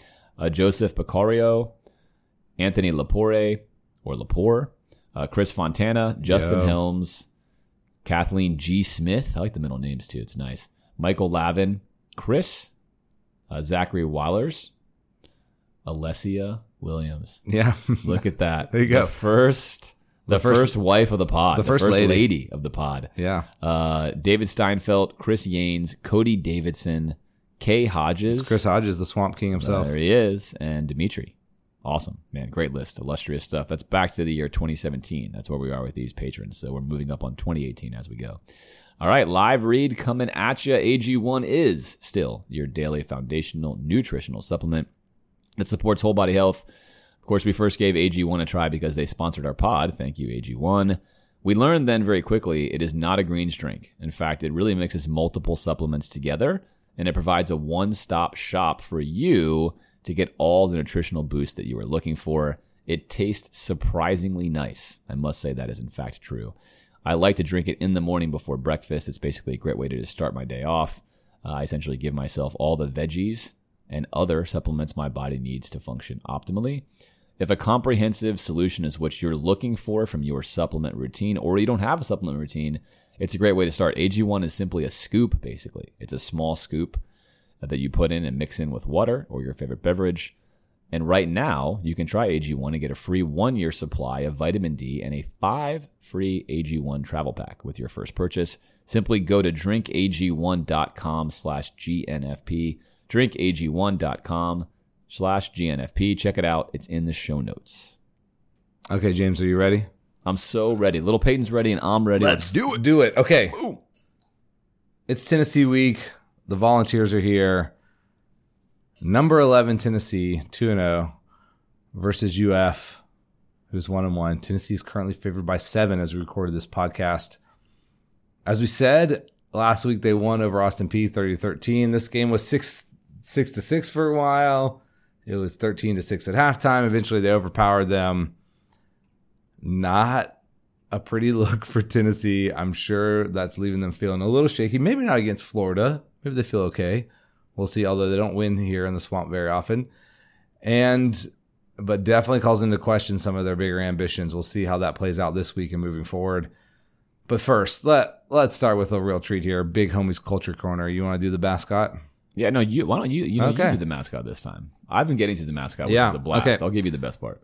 The Volunteers, as they are known, they derive their name from the fact that the state of Tennessee had become known as the Volunteer State when a large number of volunteers fought in the War of 1812. That's a long time ago. Now you'd think, okay, a volunteer, but, we also got Smokey. I love Smokey. Blue Tick Coonhound, popular breed of dog. There are 2 versions of the mascot, of course. We got a live dog, Smokey the 11th. That's right. And a costume mascot. The first Smokey, Lil Smokey, was Lil an actual... Smokey, Little Peyton. There's a reason why he's Little Peyton. That's not just arbitrary. It was an actual dog and the chosen winner of a contest at halftime in the Tennessee-Mississippi State game in 1953. It's a long time ago. Lil Smokey was chosen from a field of other dogs, and because he howled on cue when the crowd cheered. I mean, that's exactly what Little Smokey should do. It's fantastic. This is a great one. I remember this one. Smokey I believe this is the 7th. That's right. Who reigned from 1992 to 94, was forced into an early retirement when he nipped at band members in consecutive games. That was a spicy Smokey there. He thought that they were a raccoon or a bear. That's what he hunts. He thought, hey, that's what these guys are. All right, tell us about the colors. All right, Charles Moore was a member of the very first Tennessee football squad. He selected the colors in 1891. Poor so lad. If you're wondering where that horrific color first came from, it came from this guy, Charles Moore. He picked these colors due to the profuse amount of American daisies growing on the hill, the central area of the school. Daisies generally are really nice to look at. I'm not sure they got the color right. While they have been the official color since 1891, the football team did not sport the colors until a matchup with the powerhouse Emory and Henry in 1922. Florida fans recognize that name if you're old enough. That Spurrier had a famous formation that he called Emory and Henry. Because Spurrier, of course, was from Tennessee. There you go. Okay, I got to give you credit here and your insight into uniform combos. I used to love to hate on the Tennessee orange.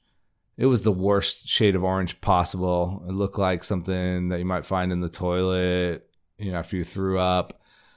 Just an abysmal shade of orange. And you're like, Nike's going to clean this up a little bit and make it more palatable. It is more palatable. It's still not a great orange. It's still not a Gator orange or an Auburn orange, which is a much better look. But it makes me sad that it's not as bad as it used to be, because I just used to love to troll them on their color choices. So it makes me sad too, because it's like the Buccaneers to me. Like the Bucks colors, they're a little better looking, but the old school Bucks colors are so ugly. They're awesome. The creamsicles. It's a better orange than Tennessee's orange. But as I look at Little Peyton, who has the classic Tennessee orange on it, it's just not right to me. They changed their color. That's whatever. It's ridiculous. Just own it. Ugly can be awesome. Yeah, you've been ugly for a long time. Just keep being ugly. Just own it. If you're good and ugly, it's even better. But they didn't, and that's sad. All okay, right, tell us about Rocky Top. Which, to be fair, guys, I had to say this right now. I went RVing a couple of years in Tennessee with friends, and we were like all over the place listening to every rendition of Rocky Top. And I hated that song for most of my life. I hate it when Tennessee plays it. But if you are actually in Tennessee hiking around listening to Rocky Top, I can assure you it's a vibe. All right, carry on. All right, given its complexity, this is some great writing here from, I guess, Big Homie or wherever he took this from. Might be surprised to learn that Rocky Top was written in 10 minutes. Wow, a masterpiece. All right, Felice and Boudleaux Bryant, husband and wife songwriters, wrote it. Expect anything else? Yeah, so good job by them. They wrote some other stuff. Oh, they were holed away in the Gatlinburg Inn. Yeah. For all of you been in Gatlinburg, it's a riotous place of tourist, madness. So I will say Rocky Top is a fine song theoretically, it's a jam. But it is, but it gets played into the ground, and therefore I hate it. Similar to the FSU war chant. Nothing is worse than the war chant, but Rocky Top is a very close second. They just were like, play it on every occasion, and it starts to eat at your soul. And if they're winning, it kills your soul. It's terrible. It rips your soul out, which is why it's a good song, because you hate hearing it if they're winning. I hate that crap. All right, you want to do fan rep? Right. I mean, yes, I want to do fan rep.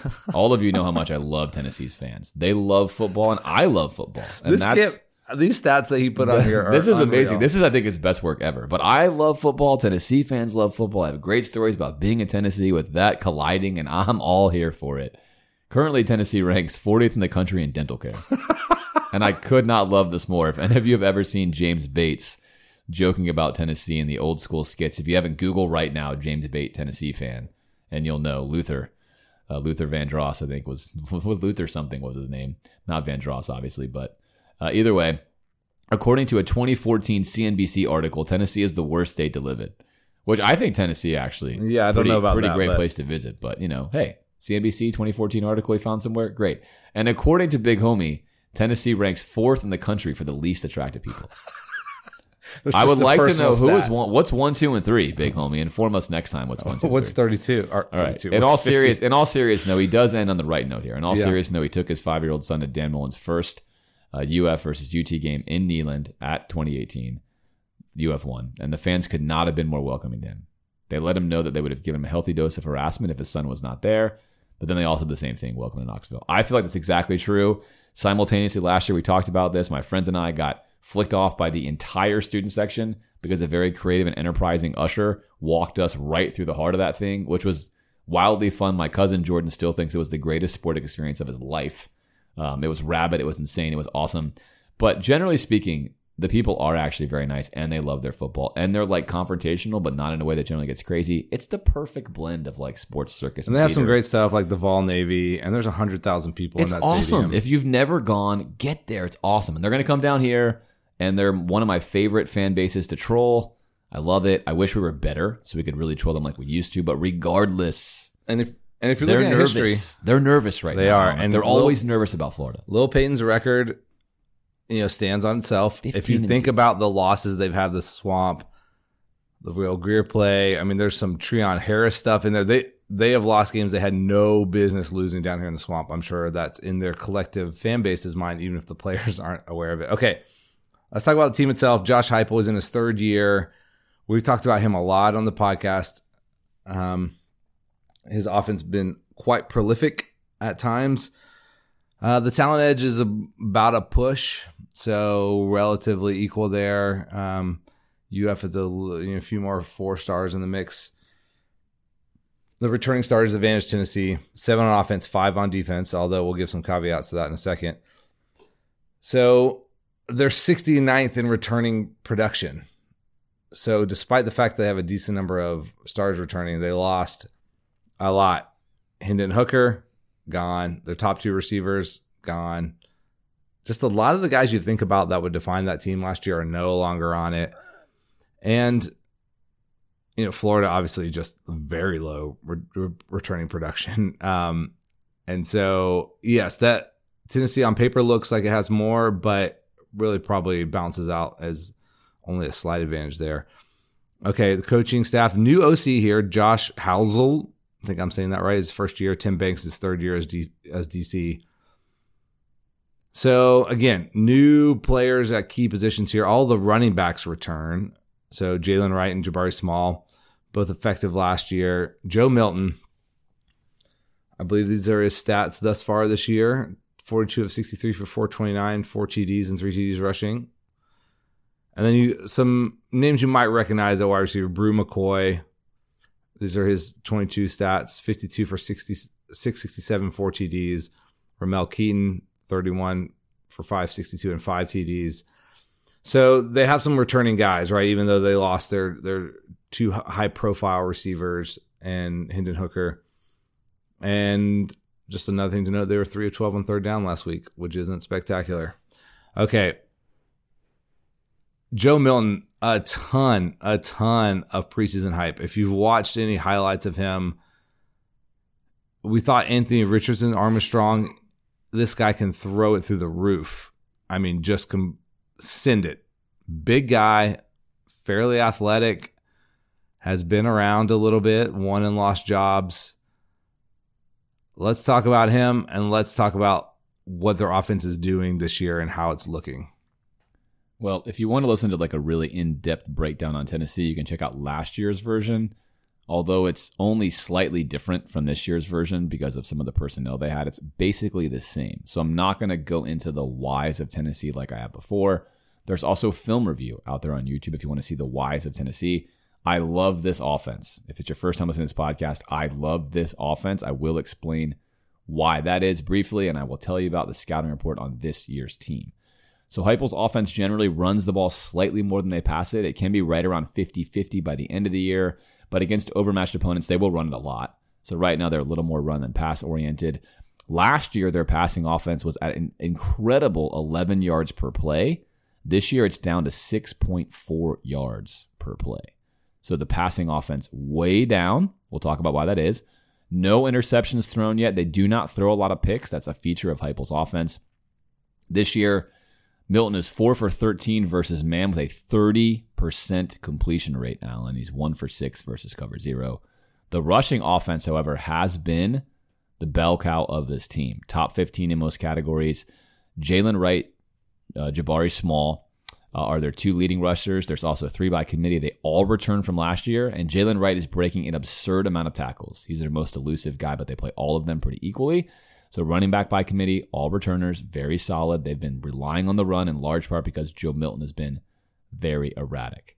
Obviously, all of you on this pod who've been listening for any amount of time know that Tennessee spreads the field very wide. They have what's called very wide splits, and I love this because it clears up the read for the quarterback. It also puts your athletes in space, and Heupel chooses to employ vertical routes, frequently stretching the defense both east and west and north and south.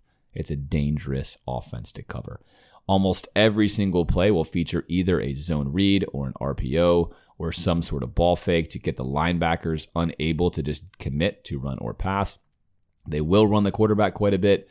They will run actual RPOs where they do, in fact, have that two-way option available. You can, much like last year, Allen, get pressure on their offensive line. That is still a weakness of this team. We saw Georgia do it frequently in the game last year. It can be done. Their tight ends and running backs are rarely targeted for passes, especially as a primary receiver. However, the running backs are used as late developing options if teams want to sink into zone and fall back to cover their vertical routes. This year's edition will especially abuse the pop screen play to the short side or wide side of the field, using their lead receiver as a blocker if you play off coverage. This is the one play that has been Joe Milton's saving grace, we're going to talk about in a second. He's been struggling significantly on film. Otherwise, the wide receivers thus far, Allen, for Tennessee have been wide open on film, but they have been struggling to convert. The ball location from Milton has not been good. He's either outright missed them or made these balls difficult to catch, and they have generally not come down with them. If I could sum up all of Tennessee's offense in one sentence this year, it would be that Tennessee has been their own worst enemy their first 2 games through the year with Virginia and Austin Peay. Their own worst enemy. Self-inflicted wounds. I think they cannot be riding high on confidence. When you roll the tape, there are times where Joe Milton is so erratic that Heupel basically starts running against the numbers, which he never did last year. Teams are loading the box, he's just running. He's only running screen plays and not vertical passes because he cannot get his quarterback to complete passes. This is a different version of Tennessee than last year, despite the fact that the play design is just as awesome. But the inconsistency at the quarterback position has been really, really hampering them. What this means is Joe Milton himself, Allen, is going to be the X factor in this game. If we get the Joe Milton that showed up at Austin Peay and that showed up against Virginia for the first 2.5 quarters, this is going to be, I think, a favorable matchup for Florida's defense. If Joe Milton plays well, this is going to be a tough day for any defense. That's kind of where I think Tennessee is right now. They potentially are going to write their own story as to whether they win or lose based upon their quarterback play. Right. So let me give you a little bit of a comparison here. I'm not usually a stat forward person here, but this is from something David Wonderlick put on Twitter. But so Graham Mertz threw for more yards per attempt against Utah, 7.6, than Joe Milton did in his performance against Virginia, 6.7, Austin Peay, 6.9. So if you think about that Tennessee offense from last year, they are just blitzing you down the field, strafing you on these deep passes, these deep cuts, and that's not what they're doing successfully thus far. And it's going to be fascinating. I mean, maybe they wake up and they're able to do it. Joe Milton gets it figured out. But if they can't, they're limited. They're not the same team with Hendon Hooker just strafing you on every play. No, and it's surprising. I think if you actually took a Graham Mertz and put him on Tennessee, they'd be super dangerous. And we said this last year. The bar to be a good quarterback at Tennessee is much lower, in my opinion, than lots of other schools. And I think that's why Heupel's probably pretty frustrated right now with how Tennessee looks. Now, what's the game plan for Florida? We've talked a lot about this in the past. Highlight version coming here. Follow the Georgia and Pitt plan. Pitt and Pat Narduzzi had faced Heupel 4 years in a row, going back to his time at UCF. Narduzzi generally is a cover 4 guy. In fact, there had been some speculation. I've heard some comments in the past about how Pat Narduzzi does not play man. Well, he does in fact play a ton of man against Tennessee. And if you want to find that out for yourself, just Google his own quotes about his experience playing Tennessee, where he himself will say, quote, "If you're not playing man against Tennessee, you're putting yourself at a significant disadvantage." So you do have to play a lot of man. In fact, Georgia and Pitt, again, played 72% of their plays in man. By contrast, a game plan we smashed last year is not liking. Bama played only 25% in man. You cannot run heavy zone versus last year's version of Tennessee. Now, this year's version of Tennessee, Allen, does allow you to play a suboptimal strategy because they are their own worst enemy. Now, if your defensive line is as stacked as Georgia's was, Georgia was able to run some 5-man boxes, very undersized, because their D-line was so dominant, they didn't have to have a 6 guy in the box. I don't think Florida can get away with that. So Florida's not going to be able to play things like Georgia played, which is some cover 2 man. They played a lot of match zone when they weren't playing man. Florida's going to be a little bit more aggressive, I think, at stopping the run because our D-line is not Georgia's D-line. However, I do think based on film, Allen, we should expect to do very well with our tight TITE. We keep talking about our tight formation. In fact, other schools have already used this versus Tennessee, and they are bottling up the inside runs. That's just 5 guys in the box. And again, Georgia would play 4 sometimes, in fact, but it's 5 guys in the box. I think we can be successful in that regard. So yeah, last year you were begging Patrick Toney to try what Pitt tried, just to see if it would work. Begging. Right, and then nobody else tries until Georgia, and obviously, Georgia's in its own category, but they completely shut Tennessee down. And I was really excited to see if Georgia would try it, and they did, and it really worked. Bama did not try it, and they got killed. And so what we've talked about is especially with Milton, you've got to make him make tough throws. He's not the most accurate guy. And if it's tough for him, he's got to have good ball placement. I think you can have some success against him. If you're going to leave him wide open stuff, he's going to hit enough of those to probably beat you if he has his head on straight at all. So I'm fascinated. I'm so interested to see if Austin Armstrong will do what seems like the optimal strategy considering what Tennessee has done in the past. Again, this is a whole different game. They could do different things. But if history is an indicator, it would be really, really interesting to see how he responds. It's going to be fascinating. And in fact, McNeese ran 2. And this is funny. I haven't watched enough McNeese to know if they run this. But they ran 2 plays that it almost seems like Austin Armstrong was like, hey, if you would throw in 2 plays like Tennessee runs, please do that. They ran 2. And I break them down in our film review of Tennessee's wide splits. And you can see a preview of the 2 ways Florida could potentially cover it. And then, of course, the other ones will be, I think, even more cleared out, like some cover 0 looks on third downs and whatnot. But actually, to stop Tennessee, they're known for their prolific passing offense. It starts with stopping their rushing offense. And the reason is pretty simple. If you're Georgia and you can run a 4-man box, so Georgia was frequently running 3 down linemen and 1 linebacker at times, and they were stopping Tennessee with 5 and even 6 blockers at times, then it's going to be very hard to move the ball. Again, very few schools outside of Georgia can even think of doing that. But Georgia also, most meta, would run 5-man boxes, which Florida's already done very well in that tight formation. And when they did that, like we talked about, they stopped the run. They proved to Tennessee they could not run the ball for more than a couple of yards. If you can get Tennessee into 3rd and 7, 3rd and 8, 3rd and 9, it becomes much easier to cover them because their offense, although the wide splits are really nice and it's vertical, they're not high percentage throws if you're able to clamp down on those interior throws, which is what Georgia did better than anybody. Georgia would frequently sit a safety or 2. They'd sit in a 2-high look. They'd come down on the slants, and they'd play man on the outside on the edge. They would do things to take away the most probable throws for Tennessee.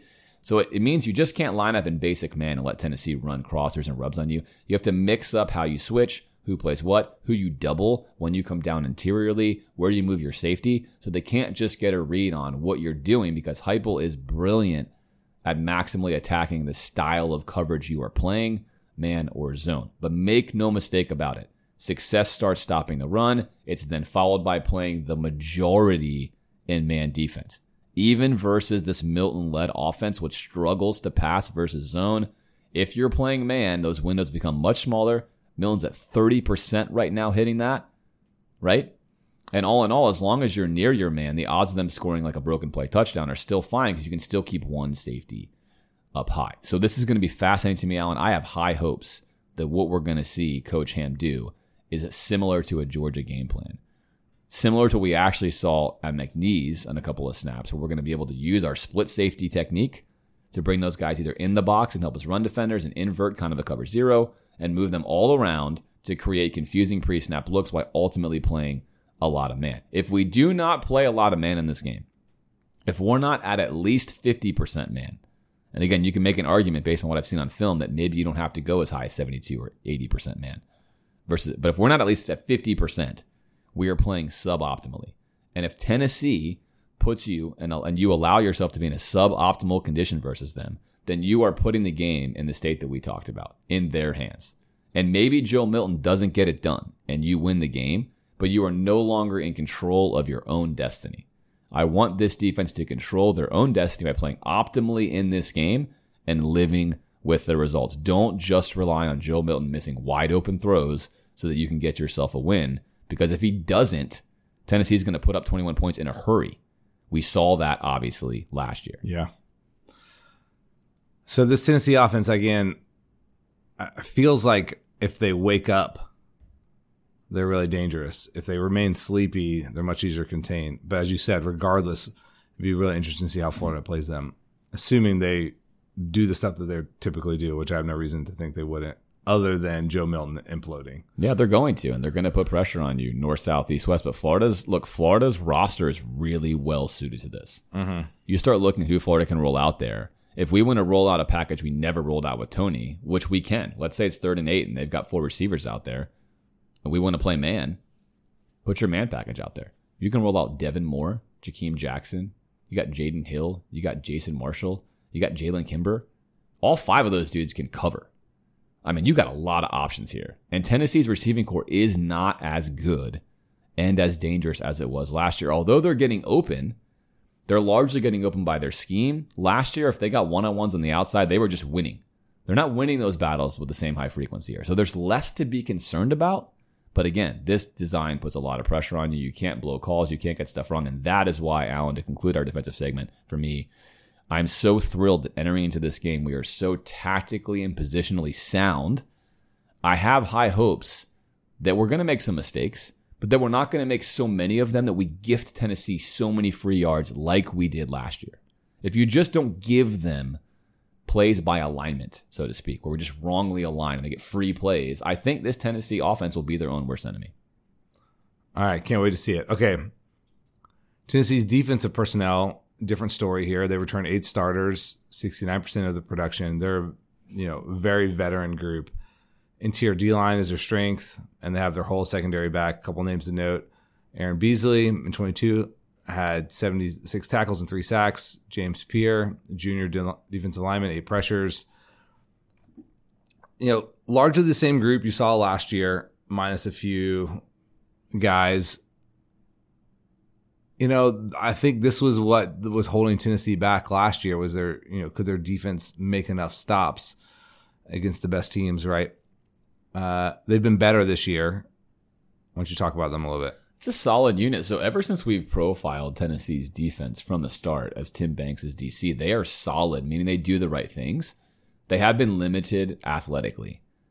Talent has been a problem for them versus premier opponents, but they always play relatively solid. Now, Florida shredded them last year. The best game plan in Billy's offensive coordinating history was versus Tennessee. It wasn't perfect, but it was by far the best plan we have seen him come up with. Hopefully that same thing happens here. We torched Tennessee. It was AR's best game as a Gator. A different team, obviously, now for Florida. Mainly the same defense for Tennessee, but their front seven is solid. They keep everything in front, and they force you to drive the ball. Why do they do this? Because they really trust their offense, and they're basically saying their offense is their best defense by pressuring you into scoring. We're going to make you earn that rather than just give you easy touchdowns, right? If you go 8, 9, 10 plays and you feel the pressure of having to score, you'll mess up. So the bad news for Florida right now is Tennessee's strength on their defense is, in fact, their rushing defense. Now, although they have not played anyone of note yet, they have been competent. They do play solid. They do look sound on film. They're also a very good third down defense, which they were last year as well. Linebackers are solid in the right places. They tackle well. This year, what's interesting, they are playing man at a much lower rate than last year, just 25%, and they're rarely pressuring with an 18% blitz rate. These are much lower numbers than last year, mid-30s for playing man, mid-20s for blitzing. I don't think that that's going to carry over into this game. I think that's going to be higher. I think Tennessee's going to be higher, especially if they return their entire secondary. I think that's largely opponent-based rates that you see there. So basically, Tennessee plays multiple. They play sound. They're not going to just give Florida free yards, but much like we saw last year, Florida was competent passing the ball against them. That's largely what led to Florida scoring, especially late. I think running the football, even this year, same front seven, we weren't lighting them up running it last year. It's hard to believe we're going to light them up running the football this year. They're better. We're theoretically worse. I think that's where the game plan is going to be hanging. Right. And that, again, you would like to be going for a team that has to commit more and more guys into the box to stop you from running. It's going to be a real challenge, I think, for Florida. Can they score enough points and move the ball? I would say efficiently, not just effectively. Like, right? If we're gonna depend on like 10-play drives, I don't know that that's going to do the job for us. We're going to have a few more explosive plays. Can we scheme those up? Are we willing to do that and try that? Also, I don't know. This is like this Tennessee game has now become like an outlier for us in terms of what we're trying to do. Maybe Billy just likes what Tim Banks is giving him. I don't know, but I don't have a ton of confidence we're going to do the things that we did in that game, or that we have the kind of personnel to do, AR being the main ingredient there to do what we might have to be able to do to beat them. Yeah, so strategically, I'll give you two options. One is what would be optimal if we were just starting from a blank canvas and we know what they know. Well, obviously, you'd want to have better passing play designs, taking advantage of the fact that they're going to try to stop your run. We talked about this with Utah. we obviously did not answer the bell, right? Utah gave us so many favorable passing looks. Make no mistake about it, Tennessee saw that as well. They're aware that, hey, Florida did not challenge Utah, despite Utah begging Florida to challenge them. We're going to take that lesson and apply the same thing here and see if Florida can beat us with the pass. Every Tennessee coach is going to say the only way we're going to lose this game is if Florida beats us with the pass. If, however, Florida runs the ball well, then Florida's offense becomes, as we saw last year, viable, right? So I'm going to start with the fact that you're going to expect that's probably not going to be the case. Therefore, passing design, that's a premium, all right? If I'm Billy, we're going to work with Billy's world. Billy's world is my offense is built on running the football. I have to find ways to run the football. Billy's an excellent run game designer. We've talked a lot about how frustrated we are with his passing game, especially me. But I keep trying to give him credit where credit is due. He's excellent at designing run game stuff. He's fantastic at designing run plays. He's really good at them. He's going to have to come up with a really creative running game plan so we do not have a repeat of Utah. If he wants to run his stuff and he wants to run the ball like he wants to run the football and he wants to stay balanced, he's going to have to dream up some really creative stuff to get us running the football, because it's not going to work to just line up like we did versus Utah and run the football. It's not going to happen. So therefore, we'll have to run the football, stick with his meta, and then find ways to play action pass enough to squeak out, 21, 24 points and win Billy's way. That's what I think he's going to be looking to do. Tactically, he should be trying to attack. Really, Slaughter is their weakest corner. And like we talked about last year, Haddon is an absolute baller at corner. He was great last year. He's even better this year. Nobody is catching passes on this guy. Ideally, you're trying not, if you get man-to-man, you're trying not to go at him. So if I'm Mertz pre-snap, I'm leaving him alone. I'm looking at my other matchups, and I'm targeting Slaughter, and I'm targeting some of their other CBs that have lower QB attack ratings. So all in all, I think you and I both know that this is not going to be a game where Billy comes out and changes his stripes and we're all of a sudden, running empty and running 4 wide and pressuring Tennessee's defense in ways that would challenge them. It then hinges on whether or not Florida can find a way to run the ball enough to open up the rest of their offense enough, I think, to score in that low to mid-20s where they can win the game close. I think that's probably the game plan Billy's looking at. Man, that is not the most encouraging analysis that we've given, but that seems to be what history will indicate that we will try and do. Okay. A few categories here: special teams, advantage Tennessee; penalties, significant edge Tennessee; and turnover margin and time possession are basically a push. Injuries, again, we're doing this without the benefit of the depth chart they like to release late on Monday night, but in the press conference, I think it's apparent that Kingsley is going to play this week. Make no mistake about it, it's a big boost. It's a big boost. And it's not like Kingsley's all SEC, but relative to what we have at that position, that's a big boost. And Slaughter played much better in game 2, but again, I don't know how much you can take away from that, but it's nice to have him back there. All right, let's do this. I'm ready to predict it. Why don't you give your keys to the game first? All right, keys to the game. Let's start with the offense. And again, I'm gonna go with what we expect the game plan to look like, right? Not the game plan that you and I and others might wish up. So in order for Florida to be successful, given the Napier offensive game plan, we are going to have to rush the football. We have to rush the football to win this football game at 175 yards or more. And that's not lighting the world on fire, but we have got to get there. I don't see a way that Florida wins this game with fewer than 175 rushing yards. So for me, that's my main key. On defense, this is the one I'm excited about, right? As you can tell, offense, I'm not excited. Defense, I'm thrilled. I can't wait to see what we put out there. Again, the rushing stat is most instructive for stopping Tennessee. So I'm going to give you 2 because I think it has to go hand in hand. I'm going to say that we allow them to rush for less than 125 yards.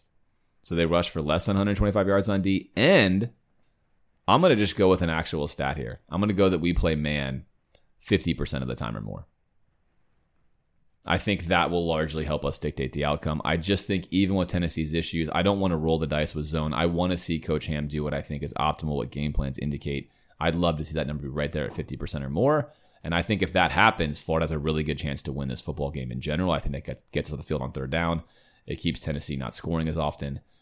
Gives us a shot to win. Okay, mine. Offensively, it's similar.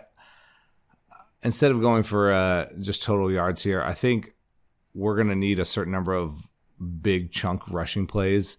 I think trying to average 5 yards a carry without busting a few. It's going to be just almost impossible. So let's say 5 plays of 15 yards or more, and that'll be a little bit, maybe I'll have to do a few calculations after the game to come up with that. And defensively, man, there's a lot of ways that you could affect Tennessee or get hurt by Tennessee. And if I imagine this game going really poorly for Florida, is that Joe Milton is playing well. And again, we've talked about them stopping the ball. I'm going to take that into account as well. But thinking about, is he completing big plays on Florida, right? Are we giving up, 20 yards or more? So they have, I'm going to say the same stat. I'm going to say 5 plays of 20 yards or more. Are they like strafing us down the field?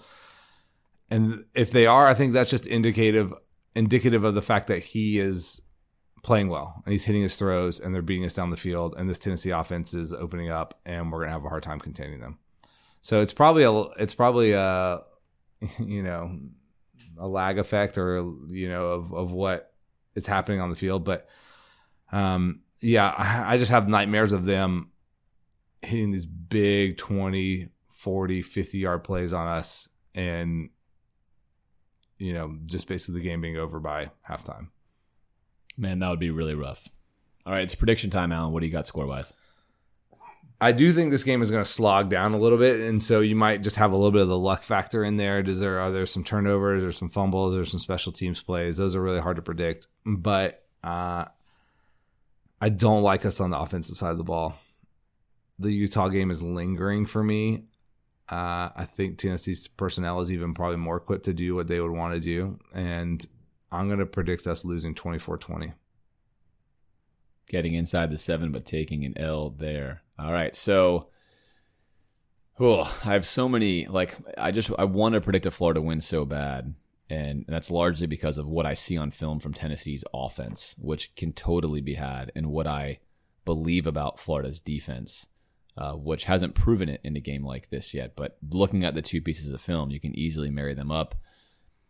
Tennessee on offense, Allen, relies so heavily with Milton throwing a lot of those sideline screen plays. They're pop passes, basically. It's 2 receiver sets, the lead receiver blocks, back guy screens.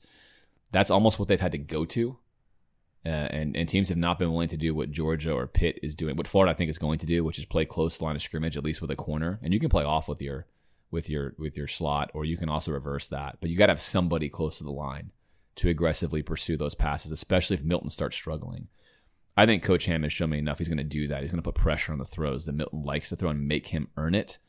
But to your point, I mean, it's right now, it's to bet against the data to believe that Florida's passing offense can do something it hasn't really done and win a game like this. It's just betting against what we know to be true.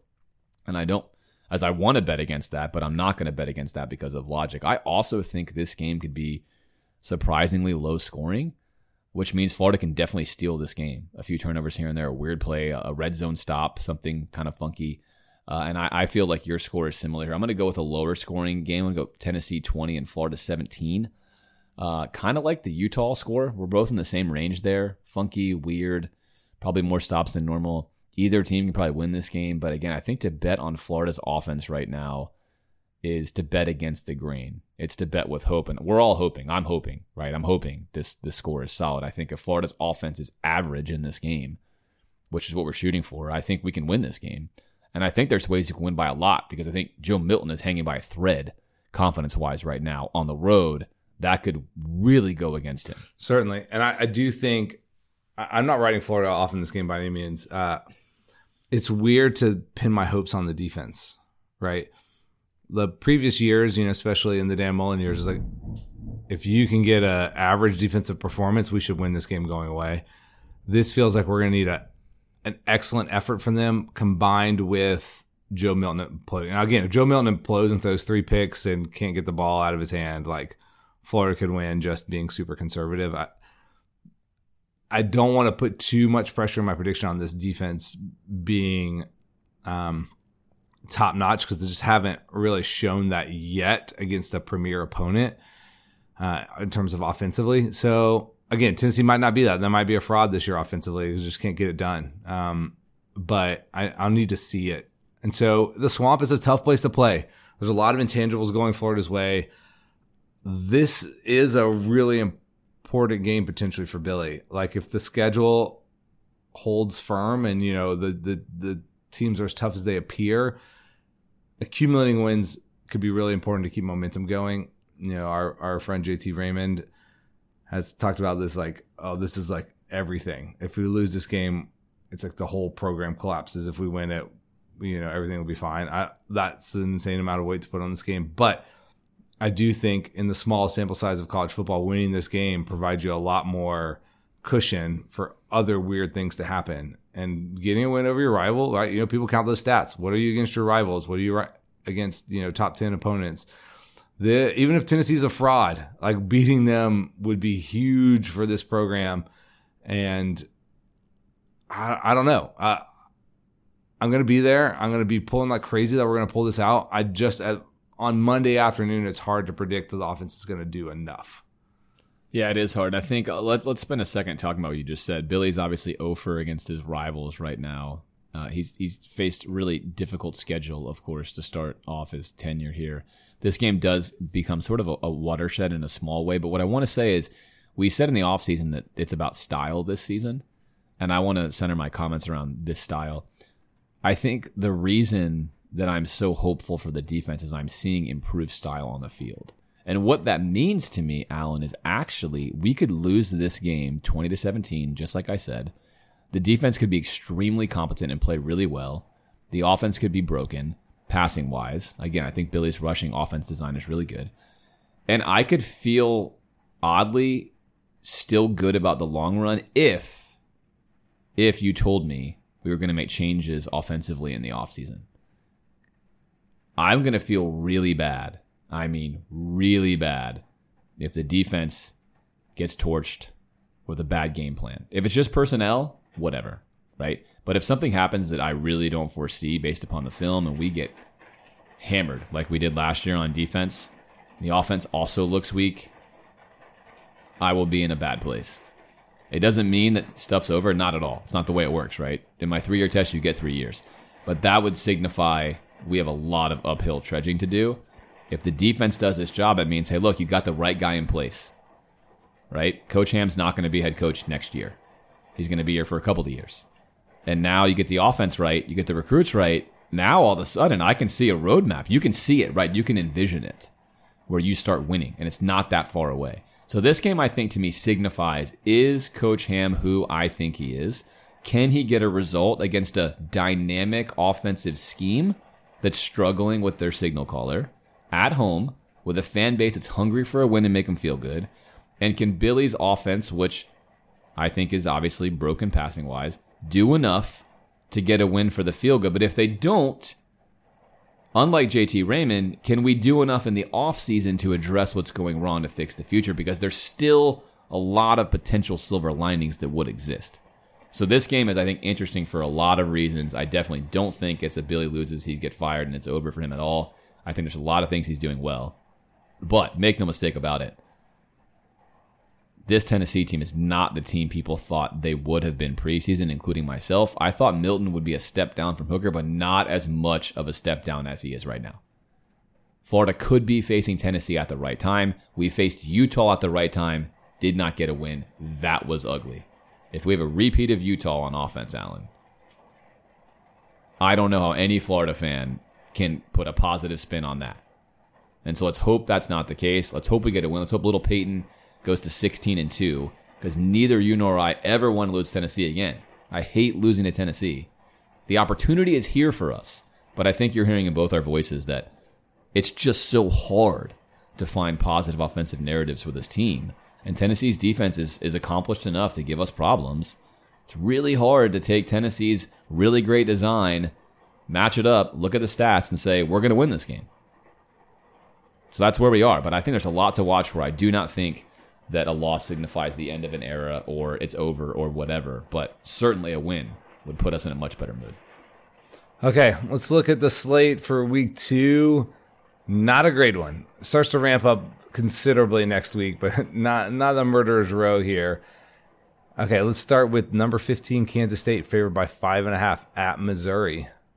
All right, K-State, competent, solid, undervalued perhaps. A 5.5 as a road favorite. I like that line. I'm going to take Kansas State here. Yeah, I'll join you there. Missouri hasn't shown me enough that I like them against what I consider a very solid team in Kansas State. All right, Minnesota at number 20, UNC, favored by 7.5. Are you liking this number for UNC? So UNC played in overtime. We didn't mention this, but overtime win versus App State. And they were favored by 20 in that game. They got squeaked one out there. Minnesota defensive team. I don't think Minnesota's enough firepower to hang with UNC. I could see this game being in the mid-20s, etc. I don't love 7.5 point lines here, though. So I'm very tempted to take Minnesota with this line here. And in fact, I will. I'm going to take Minnesota. I'm going to take UNC. I agree. I mean, I think that App State stuff is like just in the water there, and it's kind of a crazy game. I don't trust UNC's defense, but I think there's some limitations on both of these teams, but 7.5 is not too much. I think they pulled that off late.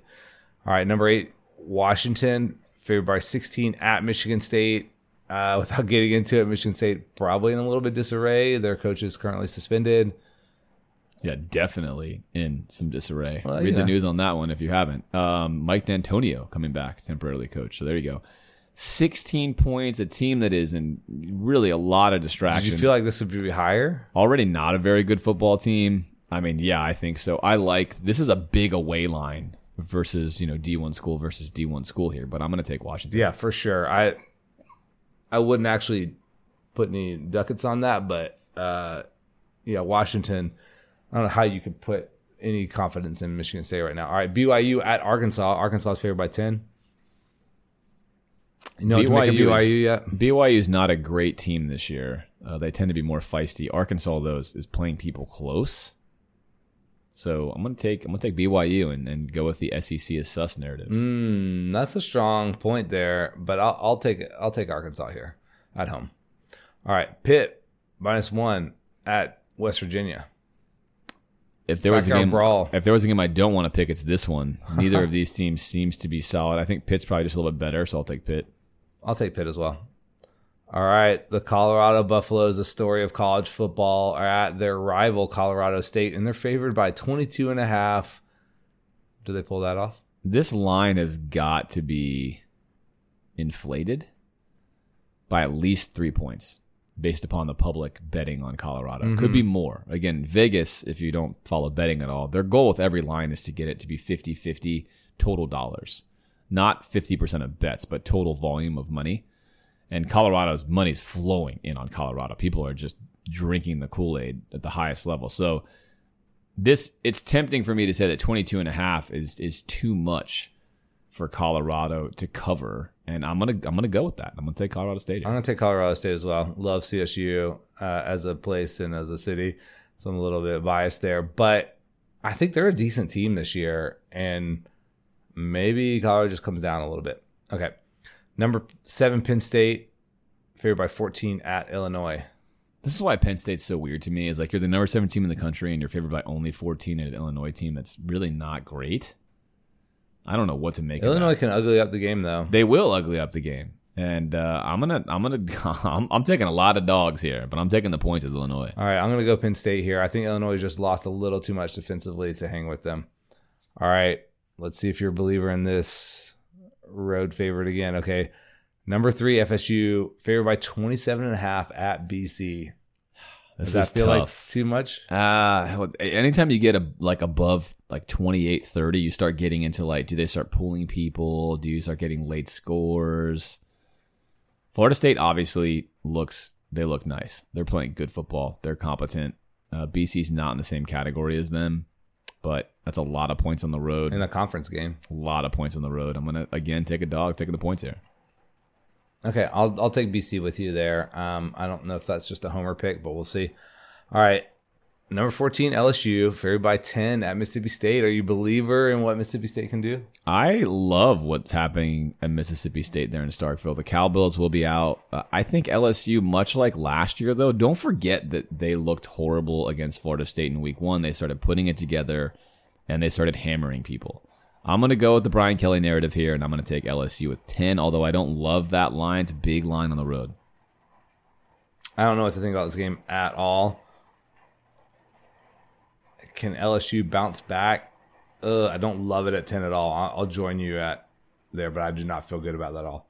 All right, this will give you a little bit of a hint about the slate on this game weekend. I think Florida-Tennessee is the best game, but I usually save the best game for last year in these picks, and maybe the best I could come up with was South Carolina at number 1, UGA favored by 27. Yeah, this is tricky. UGA's offense, I talked about this. Don't let how they played against those teams affect you. They've struggled to score. They've been pretty pedestrian. It has not looked pretty. South Carolina, as we know, some sensational results last year. On the road here, which in a way gives them sort of we have nothing to lose mentality. Another line at 27 that is tricky and dangerous. I'm going to take a dog here in South Carolina. I'm going to keep the theme going. Yeah, I'll join you on that. I don't like the South Carolina team, but I think the UGA offense have been scuffling just enough that beating a team by 27 probably feels like a little too much for me right now. All right, that's more dogs than I think I've ever taken on the podcast. So I'm either going to win a bunch or just lose them all. We'll see what happens. All right, Daytona Steve, what is he betting on this week? He likes Penn State at Illinois, favored by 14 for a $40 bet. He likes Tennessee, you traitor, at -6.5 for $40. Of course, Alan and I do not have that bet. We got Florida inside that. He likes Colorado on the Dion train here at -22.5 for $20. And here we go. We're back here. Yeah, he couldn't resist himself. A small dollar parlay. I mean, he obviously is warming himself back up again. He had a brutal year last year. He's just slowly at the dog track reading periodicals to figure out who to bet on. And he's come up with this parlay right here. He's got UNC -7.5 versus Minnesota, Florida State -27.5, Oregon State -24.5 over San Diego State, the aforementioned Penn State at -14, Tennessee again at -6.5. If you bet $10 on that parlay and it hits, you win $240. I certainly hope it doesn't hit because that means Tennessee beats Florida by more than 6.5, and that's not what I want in my life. I don't think you want it in your life either. So down goes Daytona Steve on the parlay, I hope. Other items, Alan, quick discussion here. What did you think of Anthony Richardson's debut in the NFL? Oh, great topic. I think he looked really nice for a rookie in his first start. So, fleet of foot, making some good reads, nice velocity on his throws, all the things we come to expect. They're in that game, and I think the Jaguars are a much better team. And, because the Jaguars aren't the best defensively, they were still able to hang on there. But he didn't look shaken or rattled. He looked confident. They didn't stress him too much. Here's the thing. Actually, my biggest concern, and I don't think I ever heard this come up with any NFL guy, I'm worried about him health-wise, right? He comes up a little bit limping after just a nonchalant run, and I'm like, when's the last time you saw him make a run and did it? He wasn't limping or looking at something. He got knocked out of the game. We don't know with what. That's actually my biggest concern by far with his future is can he stay healthy? And I'd actually probably bet no. That long term, he won't be healthy enough to reach his ceiling. Yeah, the early returns would indicate that. Yeah, I thought obviously being a fan of AR's high ceiling from the beginning, a really great job. They did a great job coaching him up, right? He had the best rookie debut, like QBR-wise and game flow-wise. Probably has another touchdown in him there, either running or passing at the end of that game when it was, first and goal. In that case, his stat line would have been even better than it was. As stat people will do, they find these obscure stats. He's the first NFL rookie to ever debut with 200 passing yards, 40 rushing yards, a rushing and passing touchdown. But all in all, he was very competent. And I think that illustrated something we talked about last year, which was how we really felt like Florida needed to lean into his strengths and run an offense that was friendly for him. He still had the AR moments of inaccurate passes where he missed throws he could have had. But to be in the NFL against a team that many fancy as a top 2 team in the AFC and to go toe-to-toe with them, he got stopped on 2 4th and 1s driving. Super competent game plan. I think Colts fans everywhere are probably hyped and excited. There's a lot more film to get put out on him. Teams will start to adjust to what he does, but I think he has to be super and talk about fit. This is what people are excited about. I mean, there's some really creative stuff.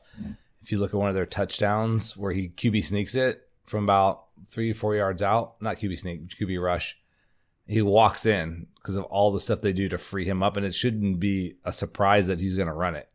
So very clever stuff by Shane Steichen there in Indianapolis. I think that's going to be a great fit for AR. And yeah, can he stay healthy? If he does, I think he's going to be a really compelling player. I have him on my fantasy team for those rush yards. But I don't know. Maybe I don't even play next week. We'll see. Yeah, and I think already it's safe to say that and how about this? Compare him to some others like Justin Fields. Oh, yeah. He already looks infinitely far more advanced than a guy who's played a lot more football than him as a starter, as a passer. And that's largely what we try to talk about on the pod is, Justin Fields, the people who still line up behind him, I was like, what would give you the credence other than he was a top 10 pick that you should continue to cape for him? If he shows it to me, great. I'm not like writing him off. He can never do it, but he hasn't shown me that he can. Yeah, like so far, relative debuts and what you see on film, strong. So that's good stuff there. All right, anything else we're missing? No, it's fun. Thanks for doing a little extra, kind of Jags talk there for me. I'll end before you end with my note. Go Dolphins. I'm a big Dolphins fan. Their defense struggles, but man, that was a wildly fun game on offense. And for me, it is therapeutic to watch my Dolphins with an insanely creative passing offense. In contrast to what I get on Saturdays. I love that. It is a lot of fun. And a quick plug here that this Friday night, First Magnitude, 7 p.m. in Gainesville, Florida, 7 to 9, First Magnitude. Just show up. No tickets necessary. We'll be in the back of First Mag. They got a sweet setup back there. If you've not been back there, come hang out, talk football, talk ball with Alan and I and Little Peyton. We look forward to seeing you there. All right.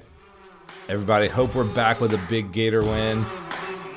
That'd be really, really fun. Looking forward to talking to you guys regardless. See you then.